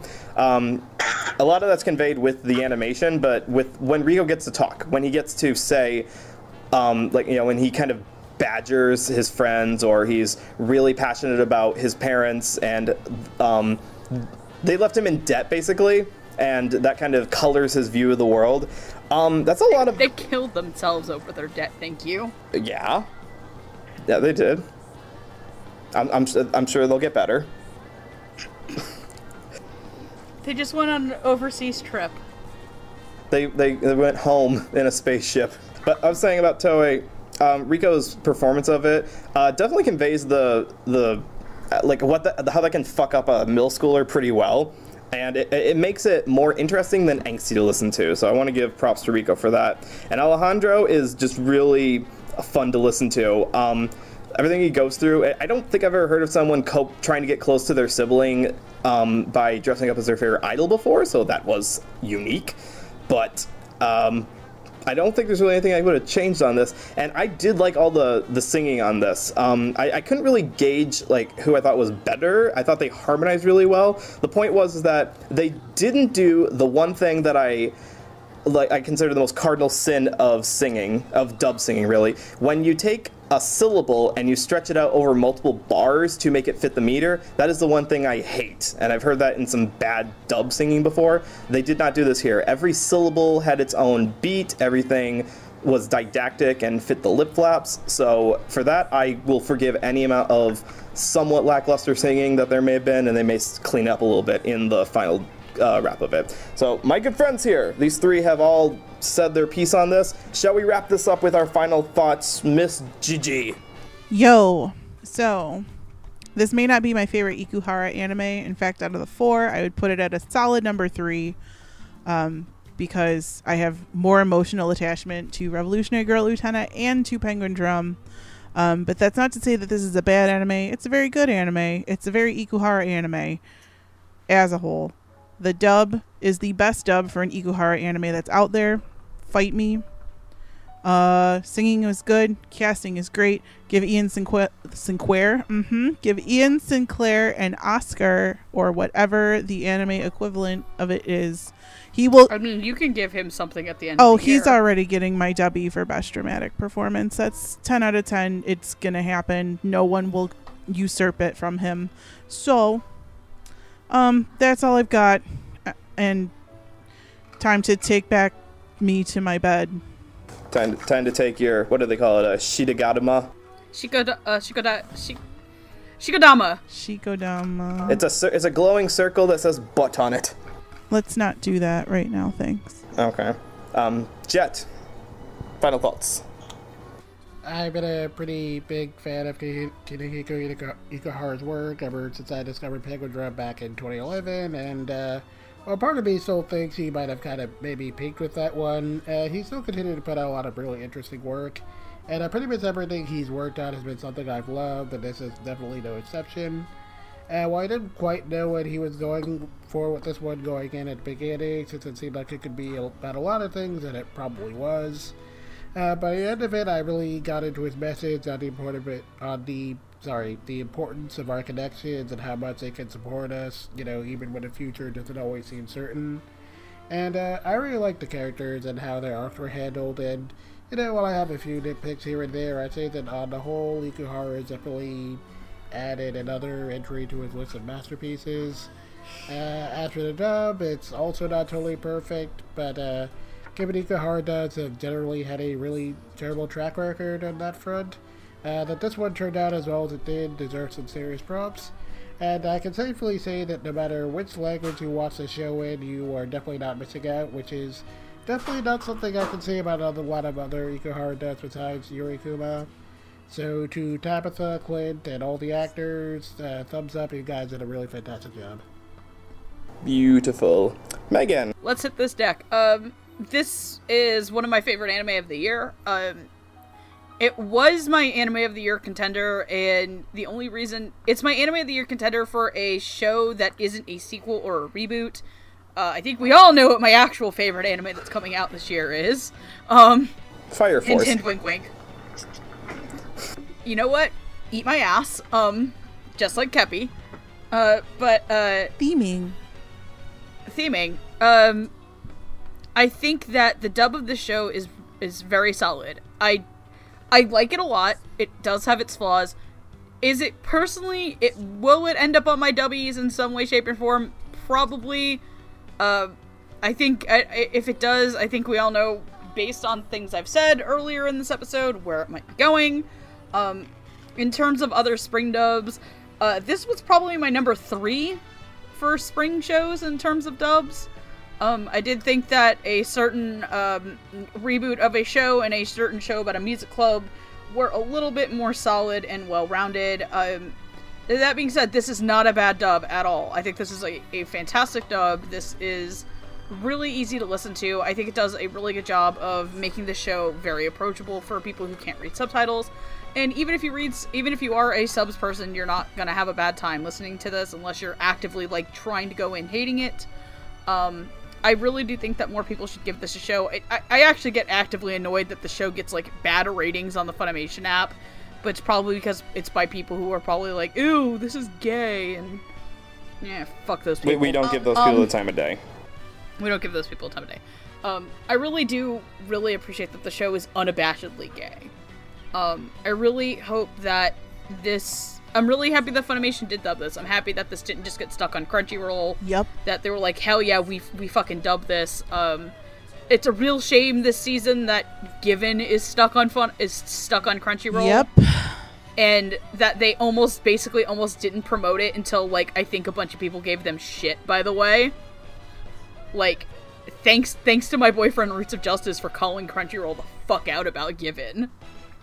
Because they almost didn't promote it until he said, "Oh yeah, what are you gonna do? Promote Shield Hero some more?" Yikes! No, be the change you want to be in the world, people. Be the change you want to see in the world, and get your heterosexual boyfriend to promote gay shit. BL. But no, I'm very happy that Funimation did dub this. I'm ecstatic. I'm hoping that this leads to other countries' gay material getting picked up. We all know what I want to see licensed. But yeah, good job overall. Really happy. Also, please give this a limited edition for the love of fuck. Oh my god, it could come with a plate. Like a little saucer. A little saucer. Or make the art book in the shape of a dish of hope. I like it. You know the one special feature I want on this, when it gets released, I want there to be a sing-along version where there's like bouncing balls at the bottom of the screen so you can sing along with your favorite. Bouncing keppies. Bouncing Yeah. Just follow the bouncing kepi. No, follow the bouncing kepi. But it's got to be Sarah's version. No, it needs to be kepi. Bounce, bounce, bounce. This is a show that we've heard and seen just about every kind of show there, every type of story there is out there in the world. If you're looking for something that is really not too different not too different subject-wise, but contextually is very different, I would highly recommend looking this up. And don't think about it too hard. Like I feel like people who say they don't understand it are thinking way too hard. This is not a kind of show to think too hard.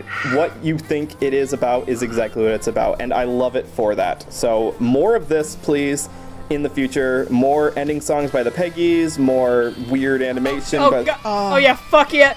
Fuck yeah, the ending to this show is so good. So good. So's the opening. Yeah, if we were giving away awards for the actual ending, like animations, this would be on that list because I love it so much. Stand By Me by the Peggies is so fucking good, guys. So was Marasa by Kanaboom, which is the opening. That was also a good one. I've listened to the ED more than the opening, but I've definitely listened to the opening quite a bit at work. So, yeah, and I have no qualms with the dub on this one. It's rare to find something that's so confident, I think, in how well it's dubbed, but these guys seem to really latch onto the material, and I don't know how they did that without having seen the whole show ahead of time, but they...